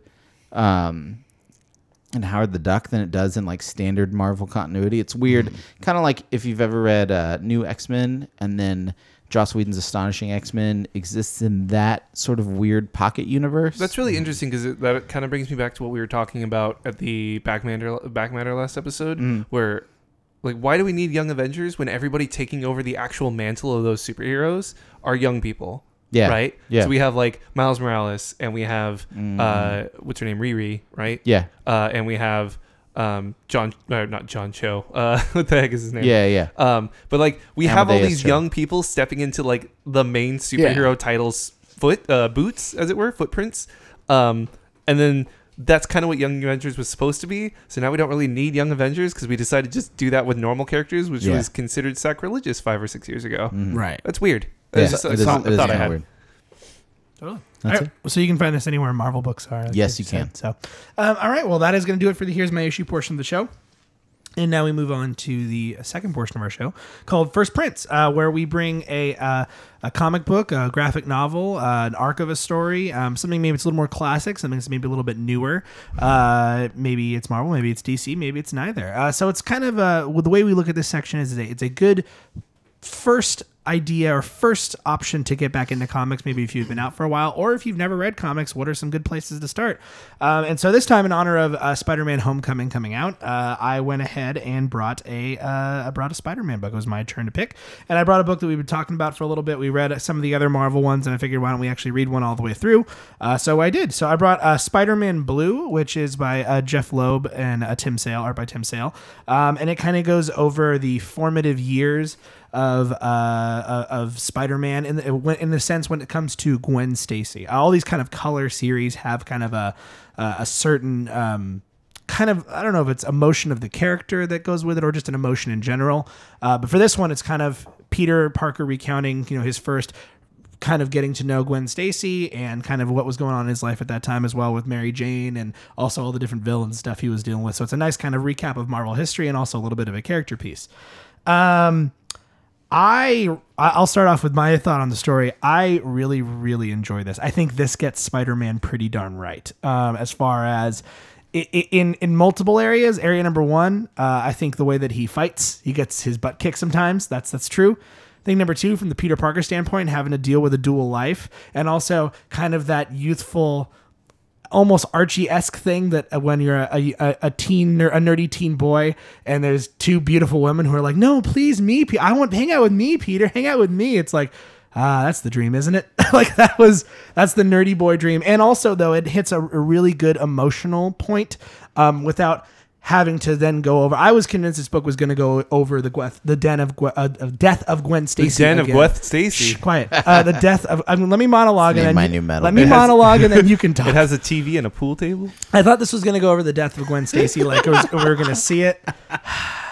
Why do I even try? We all do it to each other. Seriously. So, I was going to. Ryan can't get through the intro without me jumping in and saying True. something about it. So I thought this was going to go over the death of Gwen Stacy, but it really didn't. It kind of trusts that that sort of stuff, or at least they kind of tell you a little more about it. But yeah, I really enjoyed this. This book, I'll be honest, I'll be straight up. I cried at the end. I legitimately had a tear or two roll down my face because it just hit me. Because I'm a big Spider-Man fan, and I think the only other person who matches that here on the show is Alan. I think that's the one thing where you and I combine. We both love Spider-Man so much, even though you're wearing a Deadpool shirt today, which is As one of my friends said It's to a me Deadpool recently, portal shirt. Let's be clear. It is. one of the reasons, though, and I think maybe we both like Spider-Man for similar reasons, but one of the reasons that I really like Spider-Man and I also like Deadpool is because one of the things that I wish that I had to do in my life is the courage to laugh at things that aren't funny. And I feel like Peter, Spider-Man specifically, and Deadpool both do that. Different reasons, but Yeah, in different ways and different reasons. And their sense of humor is slightly different, but they both take super dire situations, people who are intent on dismembering them for the most part, and are able to dish it out vocally, just get all their fears out in a way that makes them seem likable and fun. I think Spider-Man more does it as a coping mechanism, and Deadpool does it because he just doesn't really care, but not in a bad way. Like he's like a Looney Tune. It's like you don't worry about is Bugs Bunny gonna die. Like Right. I feel like that I enjoy Deadpool for what that is. I feel Spider-Man's just a little more on the humanistic side. Like, oh, he's really scared, and the only way he knows how to deal with that is to make a quip. Well, I think you need to read some more Deadpool. Maybe is I all I'm do. saying. Maybe I do. will- I do. Dude, what The, what have they made? The arc and the Marvel Now arc, The Good, the Bad, and the Ugly. Yes. is really good. I to agree. Illustrate kind of like. Before that, I was a little bit more on board with the whole like, oh well, he's Deadpool, he's funny, and I was like, oh man, he has feelings. I thought you were gonna say, by the way, you're saying I think one of the reasons I like Deadpool is the same reason I like Spider-Man, is because I They wear the same like costume? their cool suit. Yeah. I thought you were gonna go that route. They both have pretty cool suits. What's your sign, Spidey? But Answer, anyway, I guess. But anyway, enough of my yak, and I could talk all night about Spider-Man. I want to know what you guys thought of the story of this one. What did you guys think? I've never really been like a huge like Spider fan in the sense that like yeah, like I like when they have the animated show, like not the not the neat one, with the camera, but like The ones from the 90s. yeah, the ones from the 90s and like had the, Spider-Man. Yeah. Spider-Man. Radioactive Spider-Man. Yeah. That's one. Joe Perry of Aerosmith, by the way. he sounds like a robot. Yeah, he goes through a vocoder, but that's him playing guitar on the. Whoa, that's- he wrote the goes theme song. through a vocoder. No, I think it. Yeah, all right. So it's the files are in the computer. so like I was never like a huge I like it was entertaining for what it was, like, oh, superhero, I'm a kid. My brother I think was more of a Spider-Man fan. He was younger, he's younger than me. So I dug it from that perspective initially, or I dug him from that perspective initially. And I kind of got later on that just the books and the stories never really like drew me in all that much, but it wasn't like it is with Superman where I'm like, I don't get it. I was like, I get it. Like he's a teenager, this and this and that, and like he's balancing both things, and he doesn't have it all. Like he's got these cool powers, but maybe he doesn't make the best use of it. And I think one of the big things for me was always his origin story, with the whole like with great power comes great responsibility. That made me, I'm like, all right, like I get him, but I don't necessarily need to, indulge in those stories and live in them for a while. This, I think, is a really good. I think it's a great way, this story or this series, to reinforce that stuff without making it tired, because it's stuff I already knew, and I've seen it in other Spider books. And I'm like, I get it. I know you don't need to keep reminding me. This does that, but in a pleasant way, in a way that feels fulfilling. It's not just like I'm gonna say the same thing over again. It does say it, but I don't know. It made me connect with it. I think it's a little different. Like if it was to be different, if he was like, "I'm talking to Uncle Ben," it's like, "Yes, Right. Peter, we know you miss Uncle Ben." right. Like it's something that. Maybe the last movie was going to, spoiler alert if you haven't seen Amazing Spider-Man 2, but I don't think you care. Gwen Stacy does die at the end of Amazing Spider-Man 2. And it's actually pretty horrific. I remember seeing the movie, and you hear when she's falling, you see like her head hit the ground, you hear crack, like it's loud. And you're like, oh no. Yeah. But that's not something that really has ever been explored in any other medium other than the comics, really, is like that her death and like that character in any way. So And this explores it in a different way, which I thought was kind of cool. Yeah, I kind of like. I feel like it would be really easy to sort of retread the Spider-Man origin story, or even to retread the Gwen Stacy thing. But it's interesting that this book doesn't. It hints at it, but it's like it's one page is like great great power, great responsibility. Yeah, they And like mention it like almost offhandedly, like, yeah, I had to do it because, like Uncle Ben said, I got this thing. Yeah, no, I kind of like that. Like, I feel like it could very easily have just devolved into, it's the 13th version of the Yeah. origin story, but instead they're just kind of like, That's- yeah, you guys know, you know what I'm talking about. On a side note, that's kind of what I'm hoping Homecoming does. So, like, they mention it, they make it a thing, but it's like, but we're not going to be like 45 minutes on it. And it's, from the Yeah. sounds of it, I don't think that's the case. One of the few things that Batman vs Superman dang OGs did right is it recapped the Bruce Batman. Wayne. It was like in like literally 30 seconds. Yeah. Like, yeah, it's 30 like, oh, it has to be in there. kind of Yeah, a but it's silhouette, done fast. like, it was well done. Yeah. So and we get that here is what Ryan's saying, and Yeah. and I, Yeah, I in a agree way. with that. Yeah, I like that. It's just like it's like, oh, we don't have to rehash this again. Yeah. You know what it It's is. more about Peter and his relationship with those around him than it is like Peter and Uncle Ben. Like it's more about how he reacts with Aunt May, how he talks to J. Jonah Jameson, how he talks to Harry Osborn, all his different friends. And also, like, the other nice thing I really liked is we get like a nice walkthrough of Spider-Man classic Rogues Gallery. No, not like Venom and Yeah. Carnage Rogues No, Gallery. classic. Classic Spider-Man Rogues Gallery, which honestly probably has some of if not the in my opinion, some of the best, but the most colorful cast of characters in the Marvel universe. Yeah. So, Alan, though, what did you think? You haven't really commented on the story at all. What did you think? It's difficult because, like, as being a latecomer to Western comics, and that sounds so stupid saying, but that's how it works. No, it's true. And then knowing Spider-Man and then knowing that, like, oh yeah, his girlfriend is Mary Jane, and then, oh, it turns out he had a girlfriend before this, and oh wow, she's really important. Oh my gosh, she died. And then, over the years you start telling people that, and then that becomes your norm instead of what was original. I didn't realize that I didn't like Mary Jane until I read this. Like, I didn't know who Mary Jane was before 2012, probably, where she had, like, evened out a little bit and been more the concerned girlfriend rather than the apparent, hey, life's a party and MJ's the cake kind of thing. Yeah.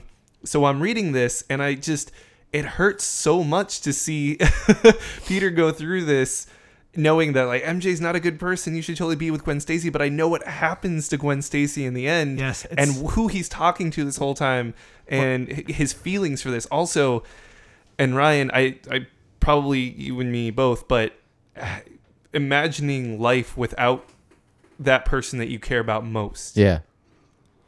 It's hard. Yeah. I don't know if I could do that. It's... Yes, but in order for me to make a joke quickly, yes, Alan, what a hellish life when you're sick and two beautiful women are coming to take care of you. That's not what I meant. What a hellish existence. I get what you're saying. It's hard. I'm not married. I've never been married. And I think... Not that you know of. I hope not. Vegas would disagree. The state of Nevada feels differently. Good thing it stayed over there. So...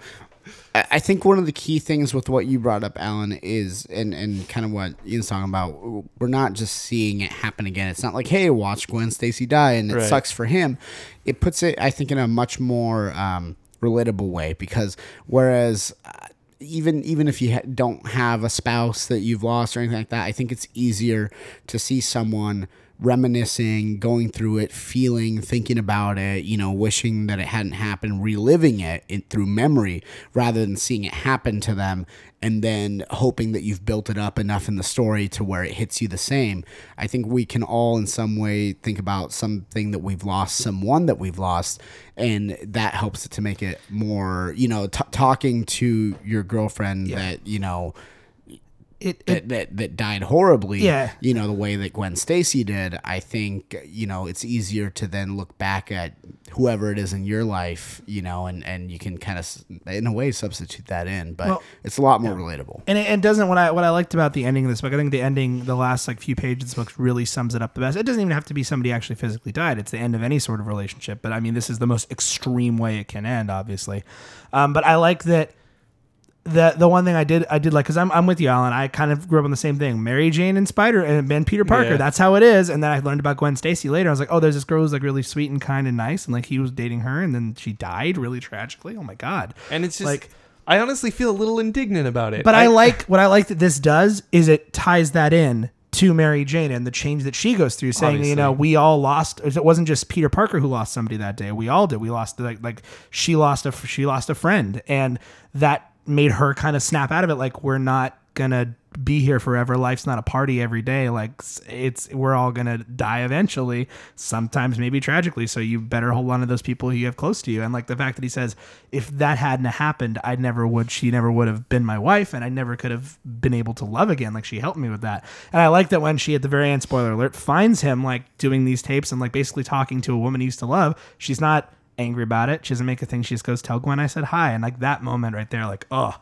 even right now I'm getting choked up. There's something about that you're just so, I don't know, it's just like real and pretty and beautiful. And I don't know, I really, really like that. And I've had those moments too, those contemplating moments of like, one time I knew a girl and this is what it was like. And it's just him talking about how they fell in love. And that's, I don't know. I think it's kind of a beautiful thing. It doesn't have to always end well. Yeah, it totally is. But I'm just a little bit indignant in a world of revolving door deaths. And like he gets, I mean, I get for editorial reasons, MJ probably worked out better, right? For I think it's just a pretty dramatic thing to kill. I mean, it's just a pretty dramatic thing to kill. They could have brought her back at any time. I mean, the Jackal did as like a clone. If you really want to get into the clone sagas, no. But like, that's not the point. The point is they could have brought her back at any point, and they could have retconned the whole thing. I mean, they retconned the MJ thing, right? So he's had how many other girlfriends since then? Right, 3 or 4. I think, this is from a time, Alan, when comics were more innocent. We didn't have. You just had old Vulturemen flying through the sky. Well, by time, Ryan, I don't mean the actual time was written, but the time in comics in which it's referencing or drawing from was not as much of like, and then we cloned them and then they died and came back. But it wasn't really a clone. It was like a. But in a world where like Mephisto can rewrite reality, right? You know, he could have easily gone, okay, that was fun. Let's go back to Gwen Stacy and see how things would have turned out with that. Is the Vulture. The point I'm trying to make, and the lizard. The point I'm trying to make though is earlier when I talked about new heroes taking over old mantles, I mentioned Miles Morales, but now we have Spider-Gwen, right? Which is technically Gwen Stacy. And I was thinking about this as I was reveling in my indignity, and I'm just like, well, they did bring Gwen Stacy back, but they brought her back in this other person, and it has this weird sense of almost karmic rebirth, if that makes sense. Yeah, no, I get you. Like, if in the Marvel Universe karmic rebirth exists, then Gwen Stacy got to come back and be an awesome superhero in her own right and like help people. And I just thought that was like an interesting, silly thought. You know what I mean? It probably doesn't mean anything. No, I get it. By the way, I would like to say art-wise, before Chewie throws it on me, that I think someone's got to do it. Well, I do think that Spider-Man specifically gets a really good treatment from Tim Sale, more so than the Hulk or Captain America. Yeah. I feel like both those other books turned out really well, and we talked about how well he drew the Hulk as just like this big weird mass in the darkness, and Captain America has that awesome square jaw thing going on, and he looks very superheroic. But I think with the origin of Spider-Man looking the way he did, and with Tim Sale's style, it just works so well. Yeah. Like, it just looks like you're reading an older comic. That's all. Yeah, I'm with you. It doesn't look like a reinvention or a redesign. It just looks like old Spider-Man. The drawing I love the most in this book. Well, number one, I'll just put this out. Let's put this out there now. Tim Sale knows how to draw beautiful women. He like definitely went on a Steve Ditko masterclass on like going back through and looking like, okay, how did Bruce Timm was sitting next to him? Yeah, right. But no, it's not quite cheesecake yet though. It's close. Yes, it is. Real close. It totally is. Not like Tim Sale is though. At least they're wearing normal clothes for the time period. It's a Spider-Man. I'm sorry, not Tim. I'm sorry. Well, whatever. Anyway, but that's not even my favorite part of the book. My favorite part of the book, my favorite panel, it's not even an action panel. It's the 8th page in the book. The way he draws the Green Goblin, I love. The giant yellow eyes, the huge eyelashes. It reminds me of his Joker from Batman for All Seasons. Oh, yeah, but like, you mean Long Halloween? Oh, sorry. Well, don't worry. I'm going to bring that Superman book at some point. But yeah, the way he draws the Green Goblin, I don't know why. I just love it. I love the way that it looks because that's to me how he looks like. And a lot of times you don't really see that as often anymore. I mean, we're going to talk about the old movies. They put a Power Rangers mask on his head. Anyway, but no, I love Tim Sale's art already. And I was Very, very pleased with this. I think he did Spider-Man. Well, he did kind of more old school Spider-Man too. Like he wasn't like long and lanky and running around like not quite like, when you see like the Todd McFarlane type Spider-Man. This is like more old school looking Spider-Man. That's the way those old Spider-Man comics looked. I love the way that he draws Harry Osborn because of the fact that I look at Harry Osborn and I just hate the way that he looks. Well, they're all he does really good caricatures Yeah. and that's Yeah. kind of what the original Spider-Man books did anyway. So Agreed. I'm just saying, like, I look at Harry Osborn and I'm like, ooh, I want to punch you. Right? Guys, He looks like a weasel. This made me does. realize something about Spider-Man and myself. He wears red. I don't like Spider-Man. You don't? Really? I could Alright. not care less about Peter Parker's life outside of superheroing That's at all. Like, understandable. this book left me Super cold. understandable. I that's read because you're a it. dad. I read it and This it is made too me real. and it made me question whether I've ever liked Spider-Man at all. All right. I want to hear more about this. It made me like because Spider-Man, it's always been huge and everybody loves Spider-Man, but like I'm not super excited about this movie that's coming out. Like I look at the trailers and I'm like, I don't want to see this. Like who cares? And like I never you saw lost your youthful spark, my friend. Sure, I'm old now. Maybe that's I don't think all that's it what it is. is. But even the original, I love this drawing. Harry Osborn's face Oh my. makes me want to punch it. No, but You're like he's just like one step away from Flash Thompson bullying him too. But if even- it wasn't Rich, that would Yeah. be what was happening. even like when I was in high school and I saw the Sam Raimi Spider-Man movies, I was like, oh, get past the part where he's talking to people in real life. I want to see the Spider-Man stuff because all this other stuff is dumb and I don't care. And I realize now, like, yeah, I could not care less about Peter Parker. And it's funny because the TV show, the Spider-Man TV show that I really like is Ultimate Spider-Man, and when he's being Peter Parker, he's working for S.H.I.E.L.D. And it's very little high school stuff, and it's mostly like, Agent Coulson's the principal, and the school's getting taken over by the Firefly or whatever. Like, I think that's a DC character. Yeah, I was gonna say. Yeah, it's the Beetle, but not the Blue Beetle. It's different. But yeah, this book made me finally realize, like, I don't like Spider-Man. I thought this book was kind of boring. Really? It was just like, oh, well, let's get past this relationship stuff. Oh, okay, that fight was all right. Next issue. Let's go. Like, I just like I don't, like, it's not that the relationship part is bad. Clearly, I Ryan like, Roop, emotional monster. I like, Just kidding. Go on. clearly, I like books where there's relationships and there's emotions and there's feelings. Just not this guy. But no, yeah, like I could not care less about Peter Parker. I'm just like, Why oh do you boy, think that is? life is so difficult for you. Oh wow. Like I know why. It's just like, Why, Alan? I want to know. Yeah. your theory. I will run this. what's wrong with me, Alan? What's I'll- broken in my I mind? think- Philosophy guy. This is coming from the psychologist side. Oh. But I think that it just comes down to Psychoanalysis. two things. One is, and you can tell me if I'm wrong, I will probably be wrong. Psychoatlantis. One is oversaturation. Like, how many times have we seen the Spider-Man True. anything? True story. Right? At this point, if Spider-Man's not kicking butt, there's nothing new about him. Yeah. And then secondly is Ryan's personality, I think, tends to stem from a good chunk of his time in college where he discovered a lot of things that he liked and things that he didn't like and then shaped them around that.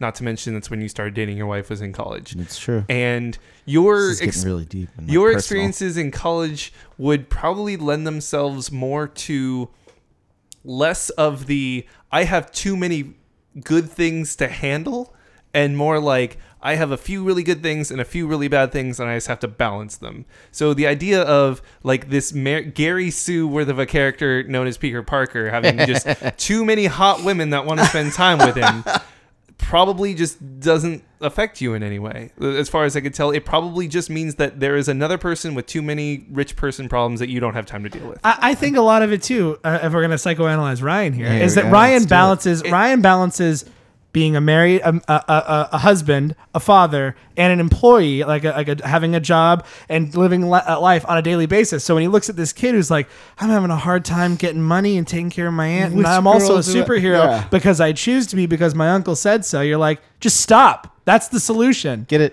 a real job and then be a superhero when you're not being a super. You know, See, like, I think you've when you're not lost. I working. think you've lost the youthful plight of Spider-Man, and dear maybe- God, I hope to never get to that. Oh, it's already. all right. Sorry. Thanks, guys. I'm just You're already kidding. on that No, but train. Ryan, Yeah, that's whatever. okay. It's fine. That's okay. This So- guy hates Superman, and you love Superman. So now we just have. I- now see, we just have your I'm gonna superhero. go to give But, away. more- but see, I'm not accusing you of liking something that I think is bad. I'm just saying I don't. It turns out Spider-Man's not for me. That's fine, and it turns out Batman's not for Alan, and Green Lantern's not for me. Yeah. and So Yes, Superman's you not for- understand now we my know. plight. Now we know. Now we we know know the something thing that I don't Ryan like. hates. What episode number is this? Mark it down. This is 91. Why Yeah, did I 91. check my This is- watch?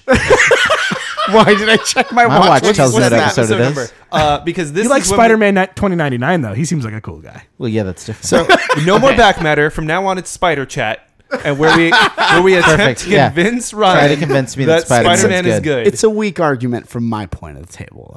Like I'm like I get it, No. but I don't feel the need to preach it. I think see my analysis of you is a lot more surface level, and that level is you like it when someone's punching someone, but not necessarily making them bleed and knocking their teeth Well, out. and it's funny because I'm not like the biggest superhero book guy. Well, but that's what I'm saying is that this is the type of superhero. When you read a superhero book, I think you want a superhero book, and to you, what a superhero book is, there's a fight with no major or graphic injuries.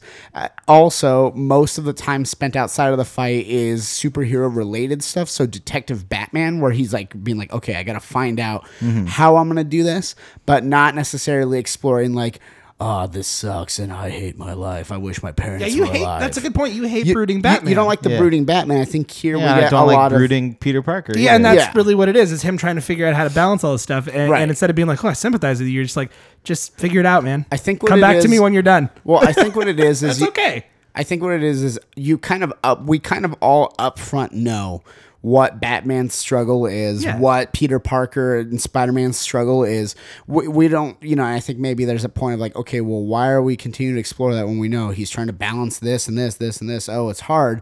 When you're like, well, we already know that. We know that's his internal struggle. Let's see him actually doing one of the two things, and particularly the more action, the thing that's more visually interesting to see or something like that. So I could get that. You know what I mean? Can we call this episode "The Curious Case of Ryan Roop"? No, Ryan. Let's put it this way. I could. think you've made your point, and you've made a valid argument for that, for how you feel. I don't think it's wrong. That's fine. It's just that I'm too old to understand. No, it's not that you're too old to understand. I think you've dealt with real life Maybe problems. you guys should get a younger person to be on this show. Hey, My 5-year-old me- son is making unboxing videos of fidget spinners, so Nope. he could be on the show. Not allowed. Ryan, I think that you provide a different perspective, and I like someone made a fidget spinner pin. And Chewy, I they had have mixed fidget feelings spinners about that Ryan, are shaped like batarangs. My only fear now is the I'm gonna buy way you the way one. that you talked. Remember when we first started this? The way I love Dark Batman, and now you've made me kind of realize, see the holes in Dark Batman. I hope I never have that. You've infected me with a disease where I see the holes in Spider-Man, because Spider-Man. Truthfully though. And this is my last thing I'll say, and then we'll move on to character. Spider-Man is a young man's hero, a young person's hero. It's a teenage person in a costume who now is Birdwell and stuff. When the more adult you get, and that's why Peter Parker works better as a kid than as an adult, is because when that's your whole life, it makes a lot more sense. When you're an adult and you look at it, you're like, well, you can just stop being a superhero. Like you could do that if you want to. Your uncle's gone. He's not gonna come back and be mad at you. Like that's it. So Let Miles Morales do it. yeah, I mean, I think he works. I think Peter Parker as the character works best as a kid, and I think that's hopefully what Spider-Man: Homecoming will do. But again, I'm not of that age anymore. I'm getting out of that bracket where I couldn't be Spider-Man anymore. That's why I'm 29. I'm the last of my superhero years. Like I That's can't why be Superman or Batman. I anymore. identify most closely with the Vulture. With the one that steals the other Vulture costume, or the old one? No, the original Vulture. Oh, okay. Because I don't like, I just like classic Keaton. All right. classic So Keaton. if you guys want to check out Spider-Man Blue, you can. It is available wherever Marvel Comics are. I believe actually, if you are part of, I'm gonna plug these guys because I saw it on there. I think if you're part of like the Regal Club or whatever thing, and you like get Spider-Man tickets in IMAX, they give you digital free comics, and one of them is the first issue of Spider-Man Blue. Nice. But It's also on Comixology Unlimited. Yeah, too. So you I can read the get whole it. thing. It's blue because he's sad. Yeah, that's what they. Yep. Yep. That's right, Ice-T. So yeah, you guys can check it out. I really enjoy it. Maybe this will make you realize that maybe Spider-Man's Like not when your somebody thing, or buys maybe too many scratchy lotteries. or maybe it'll reinforce your love of Spider-Man, or maybe it'll make you go, nah, not for me. So, and that's okay. Either way is fine. I'm glad that you had Ryan at the very least. Yes. I'm glad that you kind of was like, I had you had an emotional experience about like, you know what, this just isn't for me anymore. That's fine. I think, or maybe it never was for you. you know, I'm gonna. I think that's more closely what you're saying. Like maybe I never liked Spider-Man. Yeah, that's really It's okay. what it's being. I had a friend of mine who I've known since a kid tell me recently. He's like, I just discovered I really don't like sci-fi. I'm like, the hell? What? What's wrong with you? Yeah, exactly. am- See, that's your reaction. That was mine too. I'm gonna get on soapbox here for just a brief minute, and All right. I think what you did, Ryan, takes a lot of courage. Because I'm not Much trying, like I'm- Spider-Man. I'm not- who has- I'm not being sarcastic, but for a lot of people, you know, like we rip Alan all the time, you know, for not liking Batman and stuff like that, and You I rip me for liking Batman too much. I get it for not liking Superman, but I think it's important that, you know, if a character is not for you or a story's not for you, it's okay for it to not be for you. And, you know, there's nothing wrong with not liking a classic character or anything like that. But just, you know, just if you're real with yourself, if you understand the characters you like and the characters you don't like, that's where you're going to find the books that you like, and eventually the books that you love, and it's going to keep you in comics. If you you know, just force yourself to be like, well, I'm supposed to like Spider-Man, I'm supposed to like Batman, then, you know, you're not going to have a good time and you get away from it. So I applaud it, Ryan, in a non-sarcastic way. You know, I know it was kind of a big revelation for you. You're like, wait a minute, have I always felt this way? But no, man, just like do what you like, read what you like, and just be honest with yourself. And nobody will ever make fun of me because Hal Jordan's the worst. All right, I'm just kidding. No, I can tell you characters Guy that Gardner's I can tell you a probably character that you like that I really don't give two rips about, but I won't because that'll derail the show. I'll talk to you about it off mic. Or in back No, matter. now You have to wait. You have to be patient, like Christmas. Back matter. So moving on to the third part of our show, the 4-color character. I just realized it now while I was sitting here. The 4-color character compendium, where we talk about comic book heroes, villains, sometimes superhero teams, like organizations like S.H.I.E.L.D., or we talk about creators, artists, writers, anybody who's important to the history of comics, or whether it be creative-wise or character-wise. So kind of like a history lesson and a vocab lesson all rolled into one. So, Ryan, I believe it's your turn. It is. It's me. Classic character compendium. So, Man. So, Ryan. Man. but not Spider-Man. But not Spider-Man. Who are we talking about this time? You know, actually, it's been a while since we've done a creator. Oh, okay. And we've got San Diego Comic-Con coming up, and one of the Yes. things that happens at San Diego Comic-Con is the Eisner Awards. Right. So I figured we should talk about Will Eisner. Oh, yeah, let's do it. Absolutely. Yeah, Will Eisner is he is one of the sort of like quintessential classic American comic book artists and writers. He is obviously they named the awards after him. He's well known, really less for working on any really recognizable superhero characters other than the Spirit, but really for being kind of like an ambassador to comics in a way. He was the first comics dad. He was. He's like the Cy Young of comics. He really pioneered the concept of a graphic novel. Right. He was the first person to really start calling releases of comics graphic novels. He also wrote what was the textbook of comics before understanding comics. Okay. And so I thought it'd be interesting to talk about him a little bit. Stupid question. What are Just his superpowers? stupid Drawing question, which you may questions. get to. Yeah. Like, did he literally write a textbook on comics, or Yes. like Yeah. okay, Yeah, he did. I actually yeah. have a. I actually can. We'll get show there. it to you. We'll get Okay, there. we'll get there. Yeah. 'Cause Okay, I'm so interested. Will Eisner was born in 1917 in Brooklyn, New York City. It's a long time ago. His All the greats come from. his mom was actually illiterate. She was born on the ship on the way to America. Oh wow. And his dad was born in the old country and was a vaudeville set painter. What was the old country? Poland. Yeah. Okay. Yeah, but his dad was a vaudeville set painter, and that's sort of where he got his artistic spark from. And he started drawing comics professionally in high school Okay. Wow. with his friend Bob, Like he's getting paid for it. his high school friend Bob Kane. Oh, there it is. But he How started. much drawing did Bob really do? Did he do Yeah, just a? no. draw a guy he in a was red suit with some, so domino no, mask? it's crazy. Will Eisner's story. So if you think about it, he was born in 1917, so he would have been, when he was 15, it was the Depression. Yeah. It was 1932, and his mom was basically like, "Hey, you got to get a job. We need you to contribute to the family." Right. And so he could draw, and so he started just like offering to draw for people. And he was in high school. He was working on the high school newspaper, drawing some comics in that, just kind of for fun. And then he'd use those to show to people, and he started to get work. It's sort of insane how young he was. He started working on a comic called Wow, What a Magazine. Doing Great name for. I mean, I'd pick that up every week. Yeah. yeah, and it was What could be in here? it was a book that had Popeye in it. It had they had Dr. Fu Manchu in it, and stuff like that. And so tolerant. yeah, not really. No. But from there he started Terrible working. portrayal of sailors. So Wow. Actually, I would What a- say what a Popeye's man. a very good portrayal of sailors. There's no cursing. He's defending what's right. he eats his Eats spinach and Yeah. not like rations so out he of doesn't a can. so he doesn't get scurvy. Yeah, exactly. Um, He's strong to the finish because he eats his spinach. But he was really influenced by a lot of the other sort of cartoonists of the era, very, very early sort of comic strips and stuff like that. But he started working on this book, Wow, What a Magazine, and it was published by a guy named Jerry Iger, and he and this guy Jerry Iger worked really well together. And after Wow, or rather, Iger was the editor, and so after Wow folded, Will Eisner was like, "Hey, I know about art.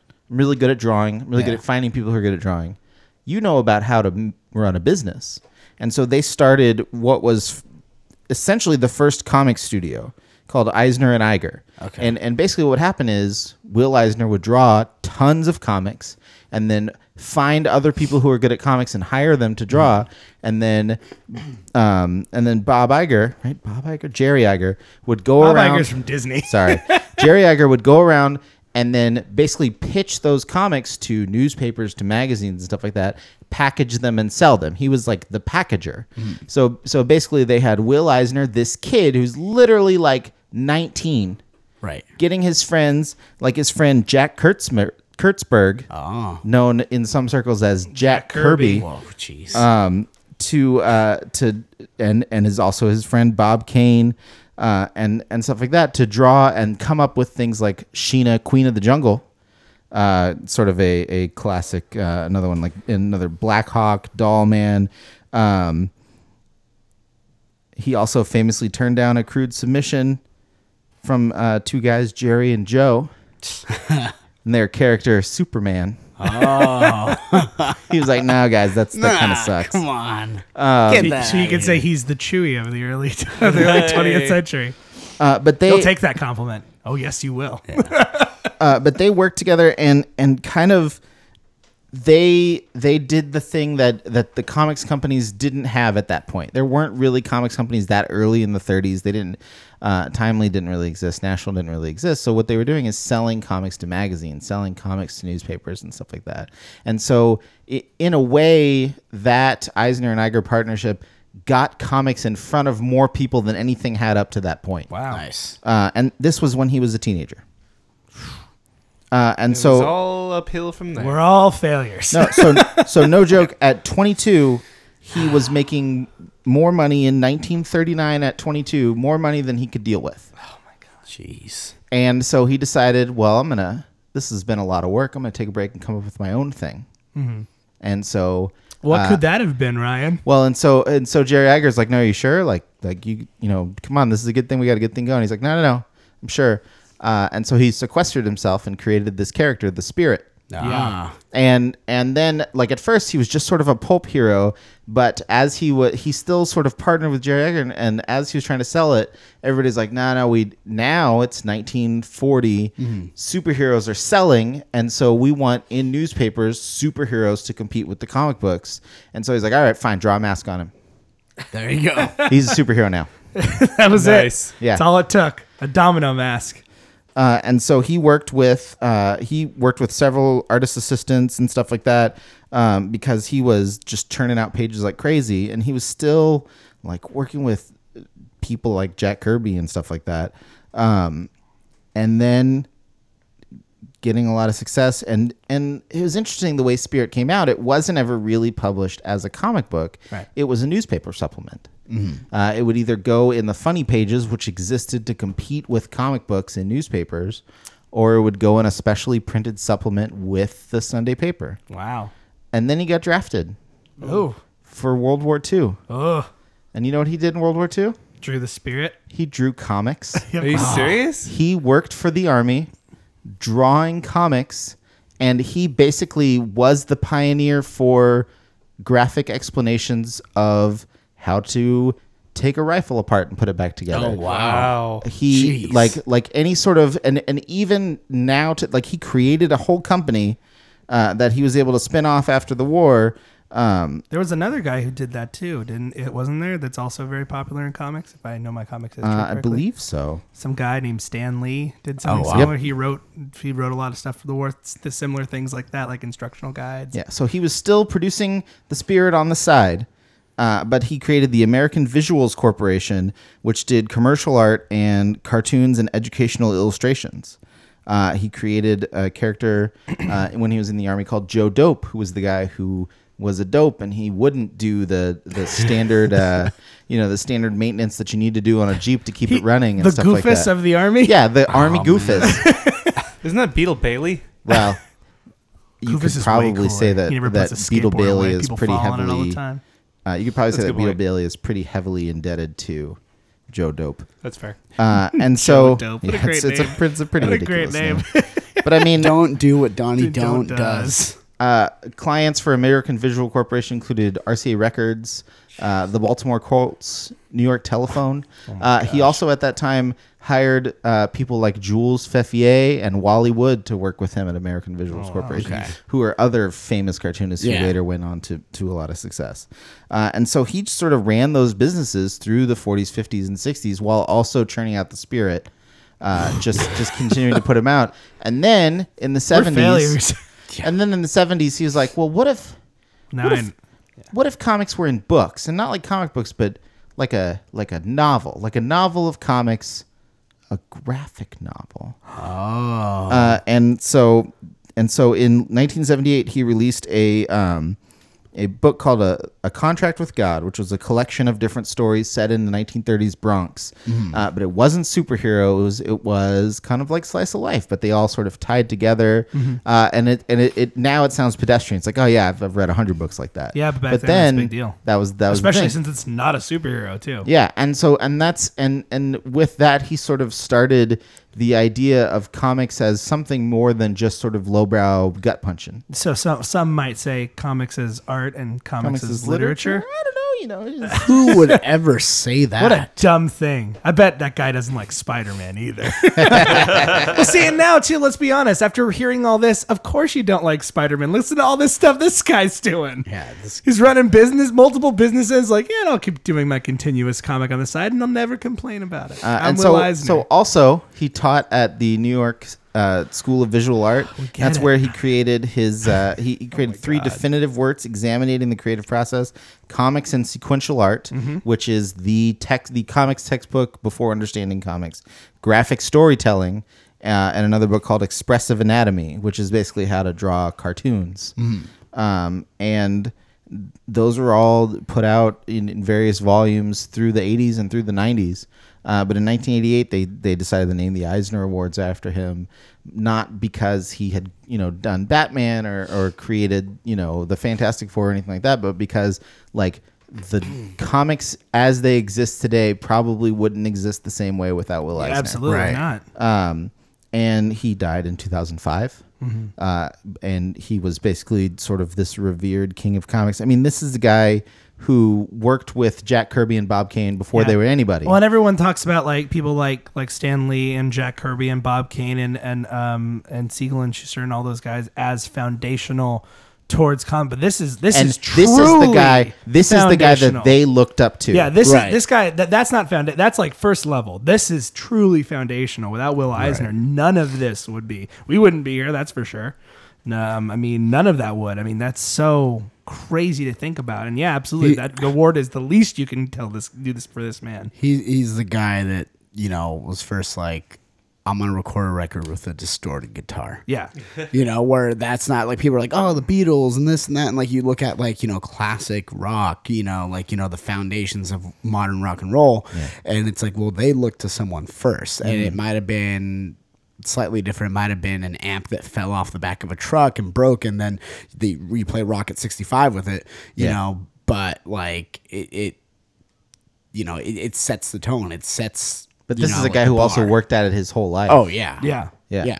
So yeah, that's Will Eisner. He died in 2005, sort of on top, having, you know, they already had named the Eisner Awards after him in 1988. And crushing it. This guy lived. He also won the first Eisner Award, As he should. yeah. Wow. But yeah, Well, there you go. I'd always like, the reason I chose him is partially because I was always like, well, he did The Spirit, but like, what else? Yeah. See, You yeah, know, like I couldn't think of any other turns out superheroes he everything. created or anything like that. Turns out it's more foundational and more important than that. I thought he did The Spirit, and it was like, oh, he's a really good cartoonist, and he just did a lot of, you know, classic work on The Spirit. So Yeah. there you go. But no, he did it. He did all the things. Yeah, he did. He laid the foundation for the comics industry as it Yeah. exists. Yeah. Jeez. Well, there you Yeah, go. anyway, Will that's pretty Eisner, cool. legend. So that is going to do it for the That's 4-color nuts. character compendium. I And hate now we my move on to life. the final section of our show, Back Matter, where we talk about different things going on in comics. Talk about movie trailers, talk about anything that's kind of general comics chat, kind of like the end of a comic where they read their letters page and stuff like that. We didn't get any letters this time. 10K did say, hey, did Ryan purposely not tweet that you guys were recording? So that you would tell I bad did leave the jokes? joke book over there. And Oh, I think Alan can reach it. It would be up to Alan to reach it and give it to me if he wanted to. Thank you, Alan, for handing me that book. I appreciate it. Unfortunately, I'll do you a good service, and I won't read this at the top of Back Matter. I'll save it for the end. We have some just happened the day that we recorded this. Mere hours. They announced this before, but some pretty a major figure in comics has passed away, but not major in the way you think. Kind of a more behind the scenes major player. Somebody without whom the Marvel Universe as it exists today might not have existed. Most likely wouldn't have. Stan Lee's wife of 69 years. They were together 69 years. Has passed away today at 93. Her name is Joan. If you listen to Stuff and Things, we make some jokes about Stan and Joan, and not in the most family friendly sense. But Joan was in a Needless very. to say, she's always supportive of him. She was so supportive of Stan, like so much so that. There's two stories that I've heard that I'll recant. If you guys are new to comics, maybe not know, but if you're old comics fans, you probably know both these. Number one is how they met. He wrote something one time. He's like, I'm not an artist, but I've been drawing pictures of a girl all my life, like this, like beautiful woman and what I thought a beautiful woman looked like. And I've been drawing that all my life. And even not being an artist, I just drew. And so one time a friend of mine said, hey, you have to meet this girl. Her name's Betty. She's a hat model and you should go meet her. She's over at this address. She wants to have lunch with you. So go meet her. So he went over to where Betty was, knocked on the door of the building, and Joan answered. And Joan was also a hat model. I guess she was like the head hat model. And he said exactly of her. He said, it was like the girl I've been drawing all my life was suddenly in front of me. Like the perfect woman was suddenly in front of me. Like that's who I've been drawing my whole life. And she goes, can I help you? He said, and I probably said something stupid like, I love you or something.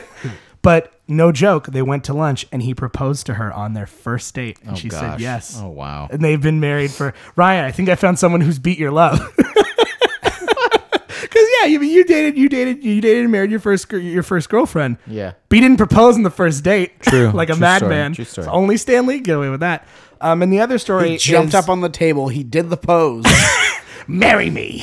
Marry me. No. Oh, And well, Stan, of course. yeah, that's how she talked too. She had a British accent. That's the other thing he heard. He said she spoke to me and said, "Can I help you?" in a British accent. And I've always had a thing. She's like, I always had a thing for the British accent, so it helped. But the other story is that Stan was really, really getting tired of working it was then, I think, Timely Comics at the time. And because his editors weren't, everything he tried to pitch, everything they tried to do was just wrong. Like, we don't want this. It's not selling. It's not working. We don't want this. Give us something that's good. This isn't good. And he was ready to quit. He's ready to give up on comics. Stan Lee, the guy who everybody knows now is like the grandpa, Spider-Man's dad. Like, well, I mean, for better or worse, depending on your history. But he was ready to give up comics. He was ready to just be done with the whole thing. And Joan told him, listen, you can quit if you want to, but before you do, write one more book that's a book that you want to do it and do it your way. At the very least, listen, the worst they're going to do is fire you. So you might as well do something that you're proud of before you go. That book was the Fantastic Four, which, as if you're not a comic book history historian, that's what kicked off Marvel Comics in general. Yeah. It really kicked off the Silver Age. Of comics. And I mean, we wouldn't have Spider-Man, X-Men, The Avengers, Iron Man, any of these Marvel movies. All of them probably would not exist. Make the exception of maybe Captain America, but they wouldn't have had any popularity like they do without that one little push from somebody. So she was like if Stan is Spider-Man's dad, this was the mother of Marvel Comics. And actually, funnily enough, she actually had done some work in some Marvel stuff and some Marvel some TV shows and some I think she's actually appeared in an X-Men movie as well. Just recently, she was her and Stan, like she was being held by Stan recently. But there's also another one. She actually did in the '90s Spider-Man cartoon. We're talking about that. She did the voice of the character Madam Web. Oh yeah. So that was actually her doing the voice. Really? Yeah, That's she crazy. did. I She didn't did the know voice that. of Madam That's Web. awesome. Yeah. So was such good a old weird Joan. I mean, story. I obviously it goes without saying that even though comics history is crazy, history in general is crazy, and it's sometimes painted in a certain light. But we all, I think, love Stan for who he is, and the persona he puts out there for us all. He seems like a really good guy, and it's needless to say, our hearts go out to him and his family. It's a difficult that's time, hard. and I know that he's keep smiling, Stan. Like we love you. We're all here for you, yeah. And like I tweeted earlier, I just said I tweeted from our account, but I mean it. Joan was one of a kind, and I'm so glad you guys spent so much time together in life, and I think we all are. That proves that true love can exist. So for all of you sad, lonely saps out there like me, true love can exist. I promise you. So rest in peace, Joan Lee. So let's read a joke. So from the More Joker's bad joke news. book. So Ryan, Yeah. let me ask you something. All right. What did the Joker give his snake charmer friend to wear around his neck? A scarf. A boa tie.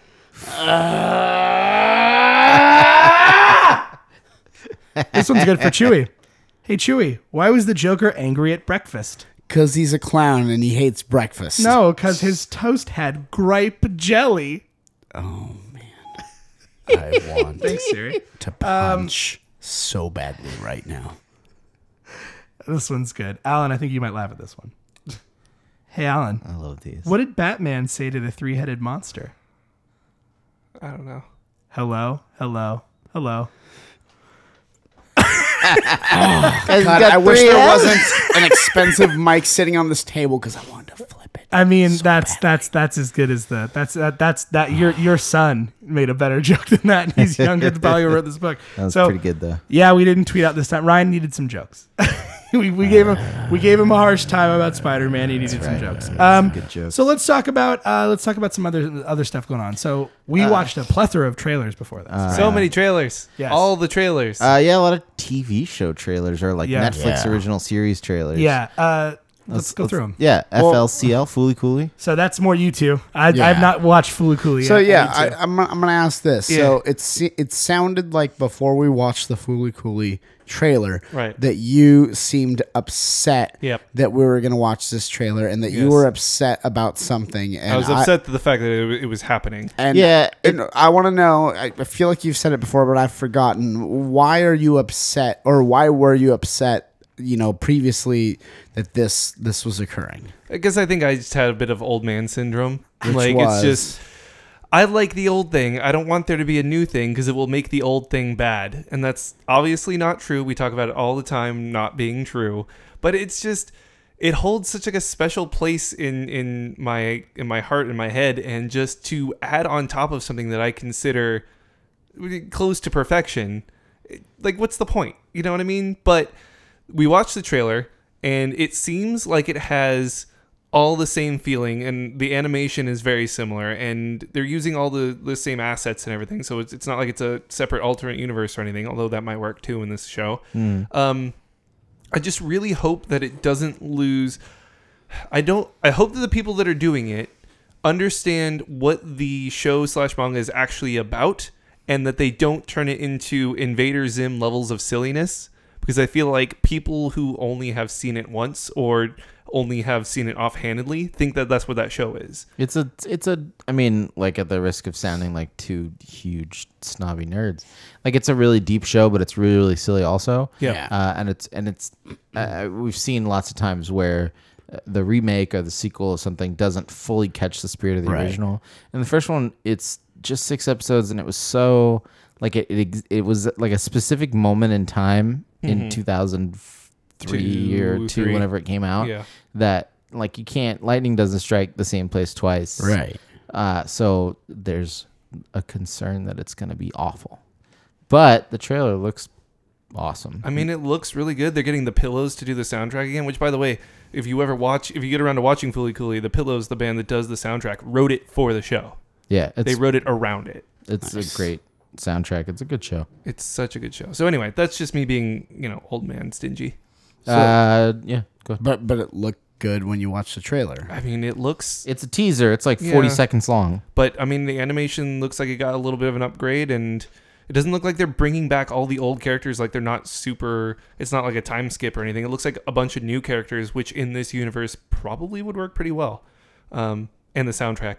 I mean, you can't like that show and not like the soundtrack. It doesn't make any sense. So, I'm excited, true. but cautious.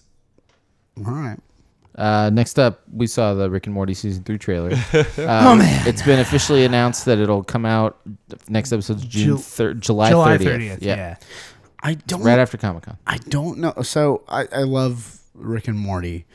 I don't know. I feel like I experienced something that Ryan was talking about here, and that's. Let me jump to the point. I still love Rick and Morty. It's not that I'm doubting that, but I don't know that I like trailers for new seasons of like animated shows for some reason. I don't know what it is, but like watching it, like I got more pumped just hearing like, oh, they're making the new season and seeing like a snippet of it, but like seeing the quote unquote trailer for like a new season of an animated show, I'm like, I don't know why, but it doesn't grip me the same way that, let's say, the trailer for the new season of Game of Thrones or trailer for a new season of a live action show. I don't know why it doesn't grip me the same way, but I'm excited for the new season to come out. Honestly, I have done a lot of soul searching, and I've realized that Rick and Morty is probably one of my favorite shows. Not only just now, but maybe of all time. Like it's getting to that point because I can watch those episodes over and over and over again and never get sick of them. Right. Almost the same way. And there's only 2 seasons of them. Right. Like almost the same way I feel about classic Simpsons. Like I could throw on Rick and Morty anytime and just be happy to watch it. And Right. there's not many shows I can say that about, let alone an animated show I can say that about. And that's kind of how, and it kind of goes along with what Alan was saying about, or was it Alan or Ryan that was saying about like the specific time period that Fooly Cooly was in, and it was only 6 episodes. Kind of how I felt about the first 4 seasons of Futurama when it got like canceled like abruptly, and then you're like, okay, well that's all there is, and there's that part of me that like wanted more, but I'm like, it was kind of perfect when it was just that because like every episode was gold. Even it was same thing. It like Ian's lived with me for a while. That's like my go-to. You hear it on a continuous loop in my bedroom. That or The Simpsons. Yeah. Occasionally he'll jump in Always Sunny, but but it's just I'm very excited for Rick and Morty as well because of the same thing.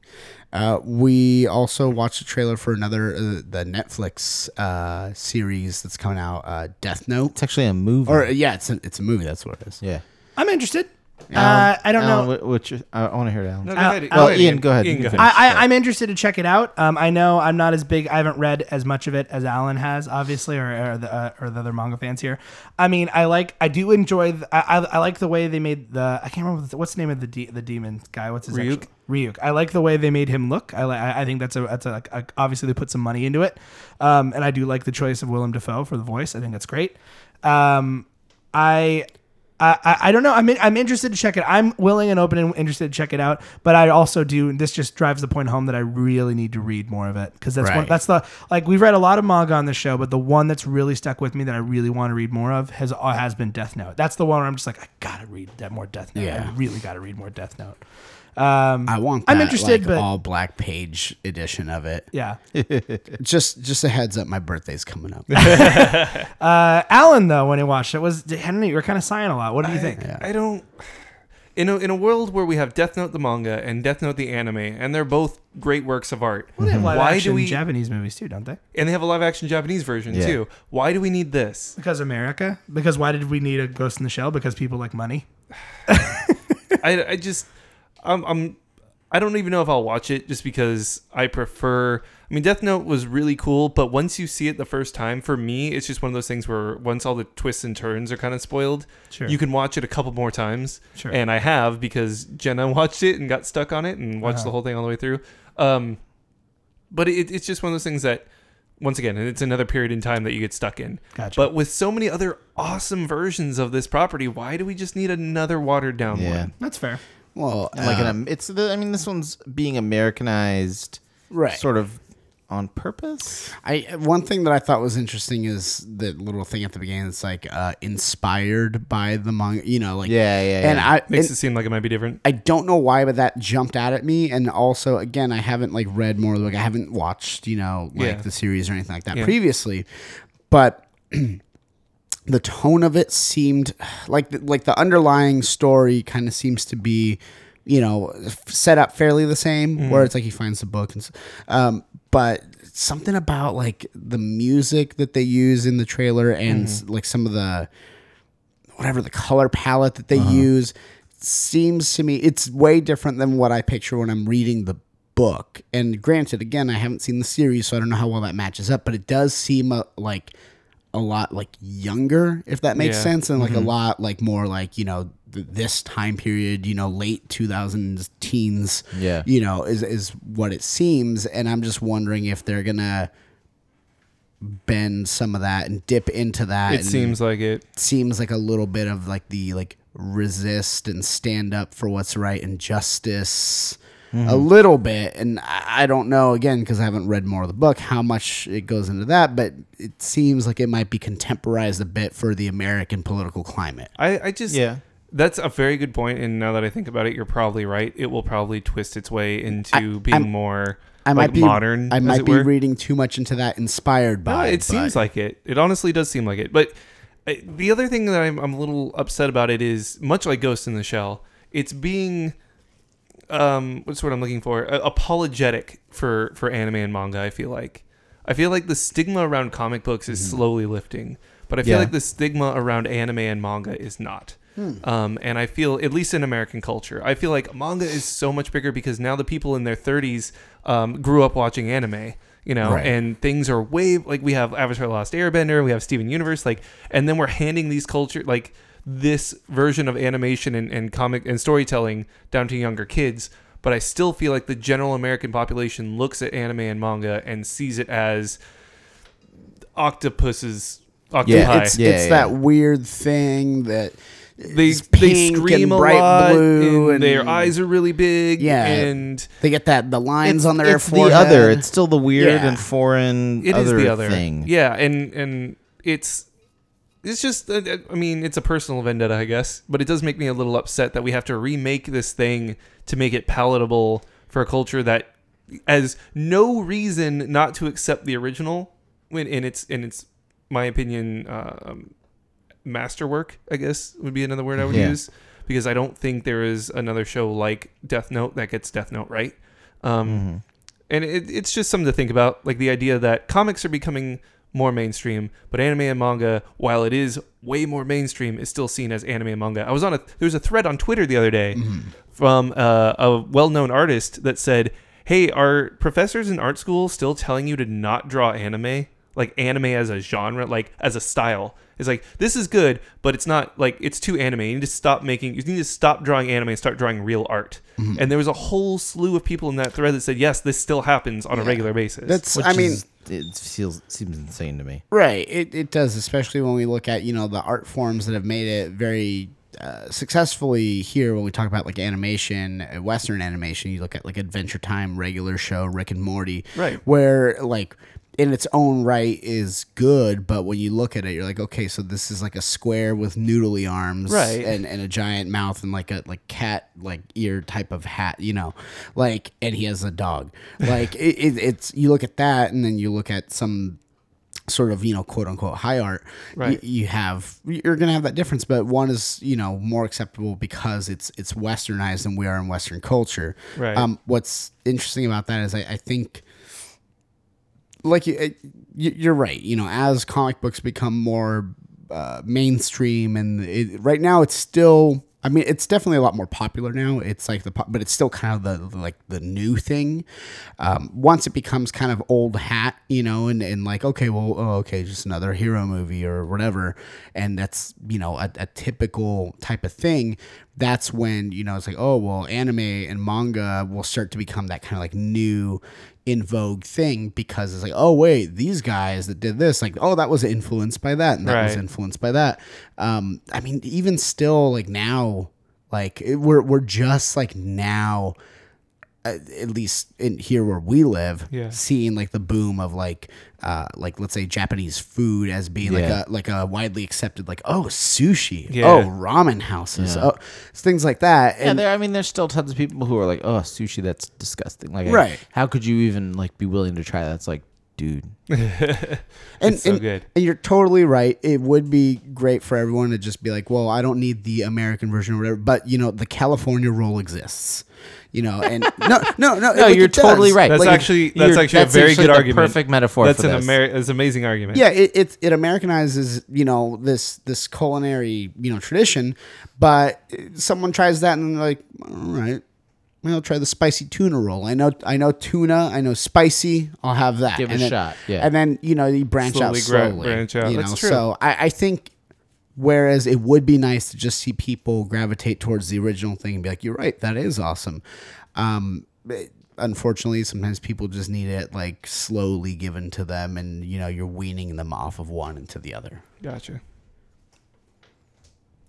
So moving forward from there, we also watched trailer for the Inhuman. Speaking of things that are, I don't know. Marvel's Game of Thrones. Ryan has thoughts about this. I have different thoughts. I don't think it looks any worse than Agents of S.H.I.E.L.D., and I enjoy Agents of S.H.I.E.L.D., so I think I might like this.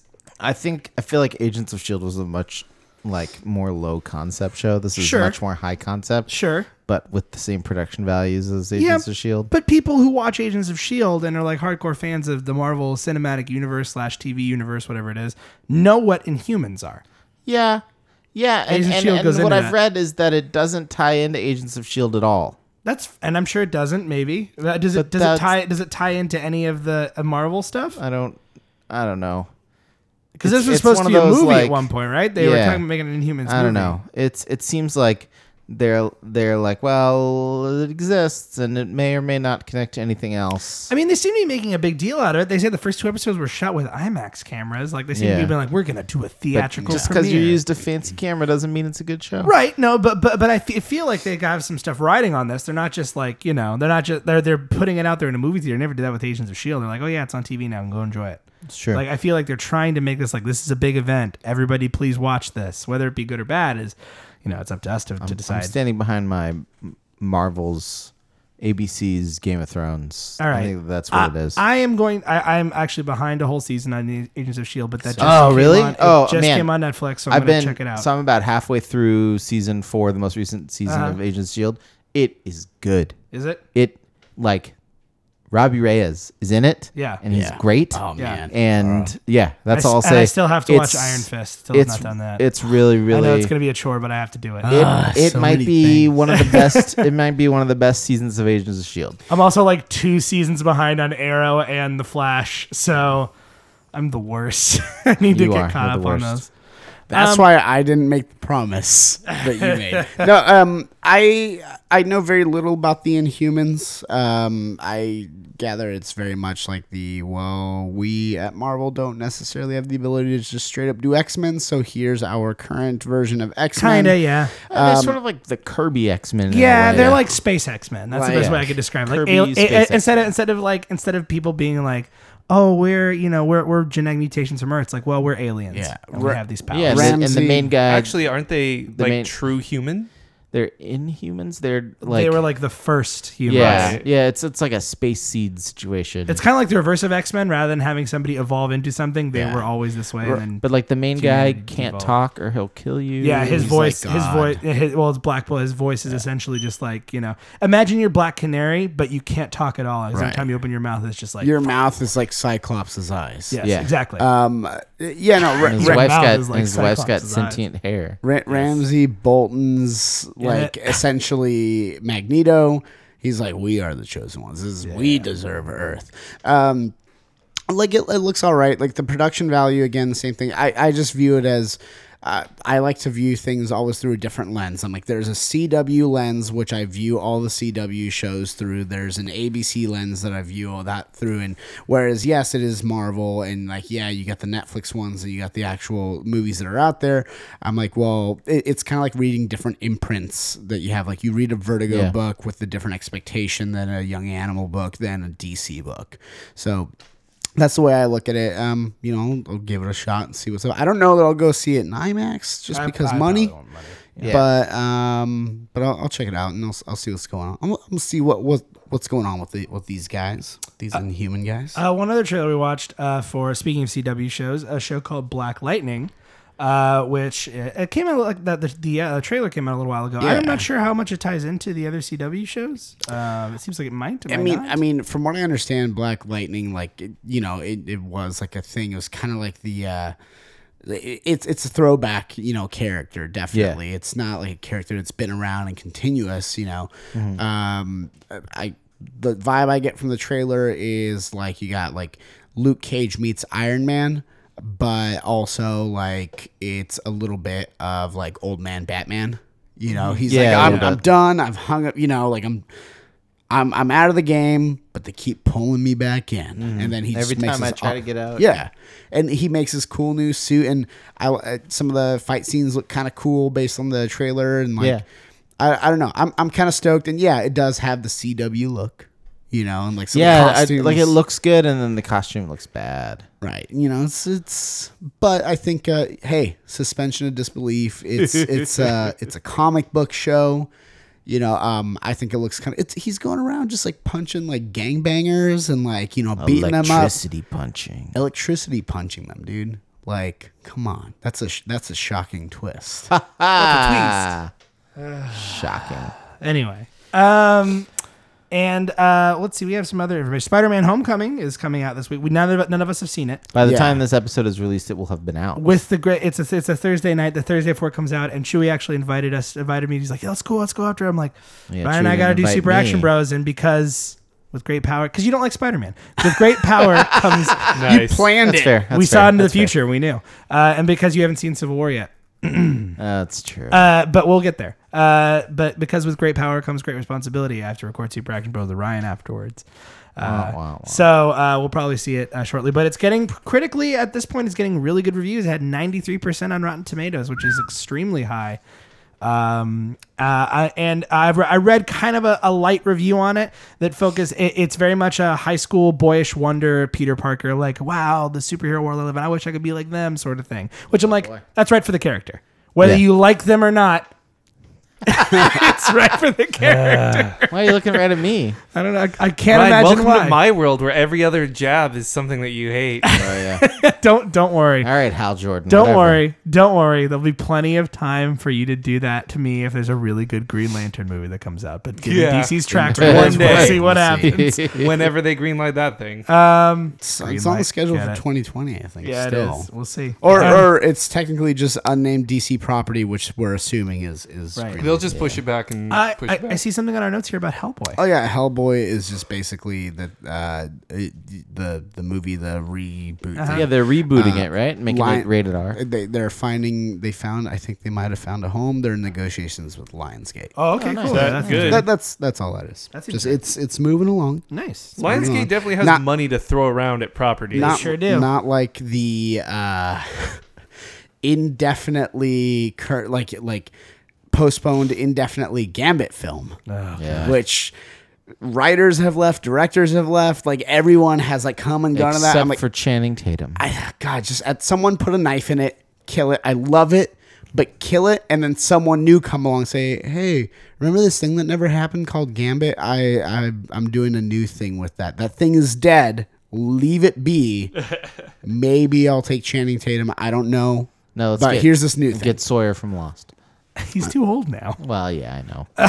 Old Gambit. Who's Sawyer from Lost? Old man You don't Gambit. watch- you don't watch That's from Lost. I've never seen the Lost. character Sawyer from the television show Lost. What's the actor? I don't Remember Josh his name. something. He looks kind of like Gambit. He's got a southern accent. That's all you need. So, Oh. well, guys, I think that's actually going to wrap us up for this issue of Four Color Commentary. But before we go, we want to remind you, this is going to be the last episode before San Diego Comic-Con. So if you're lucky enough to get tickets to San Diego Comic-Con, to get a badge, or if you live in that area and you want to come say hi, even if it's outside the convention center, not in a creepy dark alley, but somewhere near and well lit, we'll be happy to hang Public out with you place. and say hi, take a picture. We've still never been approached by anybody other than people we know, so be the first. To be fair, I was approached by someone that I didn't know. Granted, he knew Alan previously. Yeah. But I still remember he came up, he's like, Chewy? And I'm like, what? Who are you? Get away. Get away from me. What are you doing to my personal space? Who's around pulled me a right Chewy. now? But yeah, Pulled we'll a be knife live and- tweeting Yeah, some pulled a panels that we knife. go to. We'll be checking some stuff out, taking some photos, maybe getting an interview or two. We'll see. Spoiler alert, I'm not camping out for Hall H, No. so I probably won't tweet. Yeah, we anything might from not Hall tweet H. a lot of the Hall H stuff just because we probably won't be there. I mean, We'll keep an eye on that I stuff. have and we'll had retweet a it. hardcore no on Hall H for a long time, but then Ryan, I got an email today that there's a Twin Peaks panel in there, and I might have to Well, try. I mean, Being there's hosted the by Kevin Damon Smith Lindelof. one. yeah, no David Lynch though, which is weird. I looked at the list of people, but Kyle MacLachlan's in there. David Lynch is too cool for comedy. Mr. Jackpots. Dougie Jones. Yeah, but we will be at San Diego Comic Con. So if you guys have stuff you want us to know about, we'll try our best to try to get knowledge out there beforehand. But as far as Hall H stuff, we'll have some stuff, but we probably won't be camping out for it. So just to let Tweet you at know. us, send us emails just in general regarding con stuff or just Yeah. stuff. Let us know. So as far as that goes, that is it for this issue. But before we go, we want to give you a preview of the books we'll be reading next time. Ryan, I believe it's your turn to pick a first prints for next time. It is. So Ryan, tell us what's our first prints for next time. Sure, I'm actually going to pick a book that I picked up at last year's San Diego Comic-Con. And I am hoping to maybe talk to the guy who made it this time. We'll see. But the book we're going to be reading for First Prints is called Tetris, The Games People Play. And it is sort of a history of Tetris and discussion of the video game Tetris and how it exists in the world now. Drawn and written by Box Brown. Oh, cool. All right. Well, that is our first Out prints on for first, next time. second. Okay. Sorry. That's copyrighted music. Now we have to Not pay my them. version of it. The humming version. Yeah. All right. So Call it what the about hum song. What about for Here's My It's Issue like the next whisper time, song, Alan? but about Tetris. I hear it's some sort of time next time. Yeah, I think it's. Wait, what time is it? is it? It's manga time. What time is it? You guys always do this. I'm supposed to reciprocate because I go, "What time is it?" And you guys say, Yeah, It's but manga time. But yeah, Do it. that's when we do it during the show. "So This what at time the is end. it?" It's manga time. What time is it? It's It's manga time. 9:41. Okay, moving forward. I did it. I followed your lead. I like you, Chewy. You're gonna say you loved me. No, I took that back. No, I figured yeah, our relationship wasn't ready for I that. saw it in your eyes. Baka. So basically, it is manga time, and that means that I'm going to bring something a little more popular, a little more modern this time. Something you've probably seen out and about. It is called Sword Art Online, and it is about imagine if you played WoW, but you were like in it, like it was attached to your spinal cord. All right. So I know some people who play WoW. I know people it who is. play WoW like So- it's attached. To So, the so how about like Skyrim, World of Warcraft, Sure, Final sure. Fantasy, like any fantasy video game you can think of, except in this world, you move your hands and you're in the game. Then imagine that if you log out or if you're killed in game, you die in real life. I'm not gonna lie. I have seen sword art online, and I'm just like, oh, is that's that website with the swords on it? Right. So this is something you're going to see a lot of when we go to Comic-Con. So we might want to read it beforehand. Anyway, All right. Sword Art Online, just chapter 1, or we usually do... The whole volume. It's fine. Yeah, we do volumes it reads usually. pretty It's quick. pretty quick. Volume 1. Cool. All right. Chew, what about you? Can you guess which imprint or which publisher I'm bringing a book from? The fact that you're saying it makes you think it's not going to be. Yeah, Image, exactly. Because you despite love, the fact that it's usually Image. like Loki, the trickster god, you love to trick. So I'm gonna guess DC. Dark Horse. What's your guess on? I'm going to go with Dark Horse. Image. Oh. It's Image. Okay. He reversed psychology us. Reverso. He used reverso on us. oh no. Was it in the food we ate before? Chewy, did you sprinkle it on there? So I'm bringing a newer Image book. Actually, it was released on June 21st of this year. I'm bringing a book called Shirtless Bear Fighter. Oh, yeah. Number 1. Issue number 1 of Shirtless Bear Fighter. That's a great name for a book. Story by Jody Leop, Sebastian Gerner, and then art by Mike Spicer and Neil Vendrell. So, yeah, after being betrayed by the bears that raised him, he, the legendary Shirtless Bear Fighter, wanders the forest he's sworn to protect, fist-fighting bears, eating flapjacks, and being the angriest man the world has ever known. That sounds fantastic. Awesome. Yeah. So I took a peek at some of it. Definitely not kid-friendly at all. Yeah. Like, nowhere near kid-friendly at all. good to know. Game of Thrones levels of not kid-friendly. Mine, Plus on the other guy is hand, shirtless. might be kid friendly. Actually, I'm bringing a book that is recommended on Comixology for 9+. So it's the licensed portion of my cycle here. So I'm going to go ahead and go with another book from the Disney Kingdoms line. We read one a while ago. I gave you a choice between two. You picked Big Thunder Mountain Railroad. I'm bringing the opposite this time. I'm bringing quite the opposite attraction. The Haunted Mansion, number 1. This is written by Joshua Williamson, who actually we've read here on the show. He Taught us how to steal a ghost. That's right. He taught us, Alan's favorite, taught us how to steal a ghost. And Well, now how he's many going back episodes ago for was that? more ghosts. That was like. He's also Well, done. he episodes also ago. taught us how to bite some nails. He's also, yeah, that's true. And he's also done a lot of work at Disney. So he obviously knows scary stuff. So maybe this will be kind of a fun, scary book. Also art by Jorge Calejo. So this is, from the Disney Kingdoms line of comics from Marvel. Haunted Mansion, number 1. It's a miniseries of 5. Nice. Have you guys heard about that movie coming out? The space movie? Star Wars? Nope. Star Trek. No. Batman. Batman? Really? I don't know. You go Maybe he Batman? can go to space in this one. Valerian. Oh. They make Valerian- that steel, right? Yeah, that's it. Valerian is based on a long-running series of French comics, and I'm going to bring. Tintin?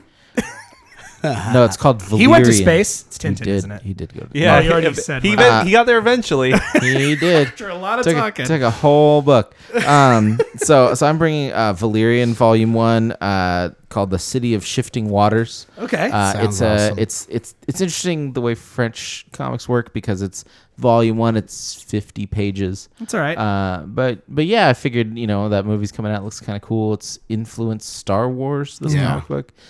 So figured we'd read some of it. Awesome. All right, guys. Well, that's going to wrap us up for this issue of 4-Color Commentary. Thank you guys so much for listening. Remember, we will be at San Diego Comic-Con, so feel free to tweet at us, say hi, ask us about things. We'll do our best to answer and give you that information there. Buy me some con nachos. Conchos. Conchos. So thank you so much for listening, of course, and we'll come back next time for our very next special issue of 4-Color Commentary, which will cover Comic-Con. And because now we've all defined which superheroes we hate, so I guess we'll all live in anger and hate and misery towards all the superheroes that we hate. Alan? I hate you, Batman. I'm Alan. I hate you, Superman. I'm Chewie. I hate you, Hal Jordan Green Lantern. Spider-Man. I was so angry. Spider-Man. I'm Ryan. Stay in your mint, everybody. Fan mail for Hate of Spider-Man 2 at Ryan Root. That's RyanRUPPE. Thanks.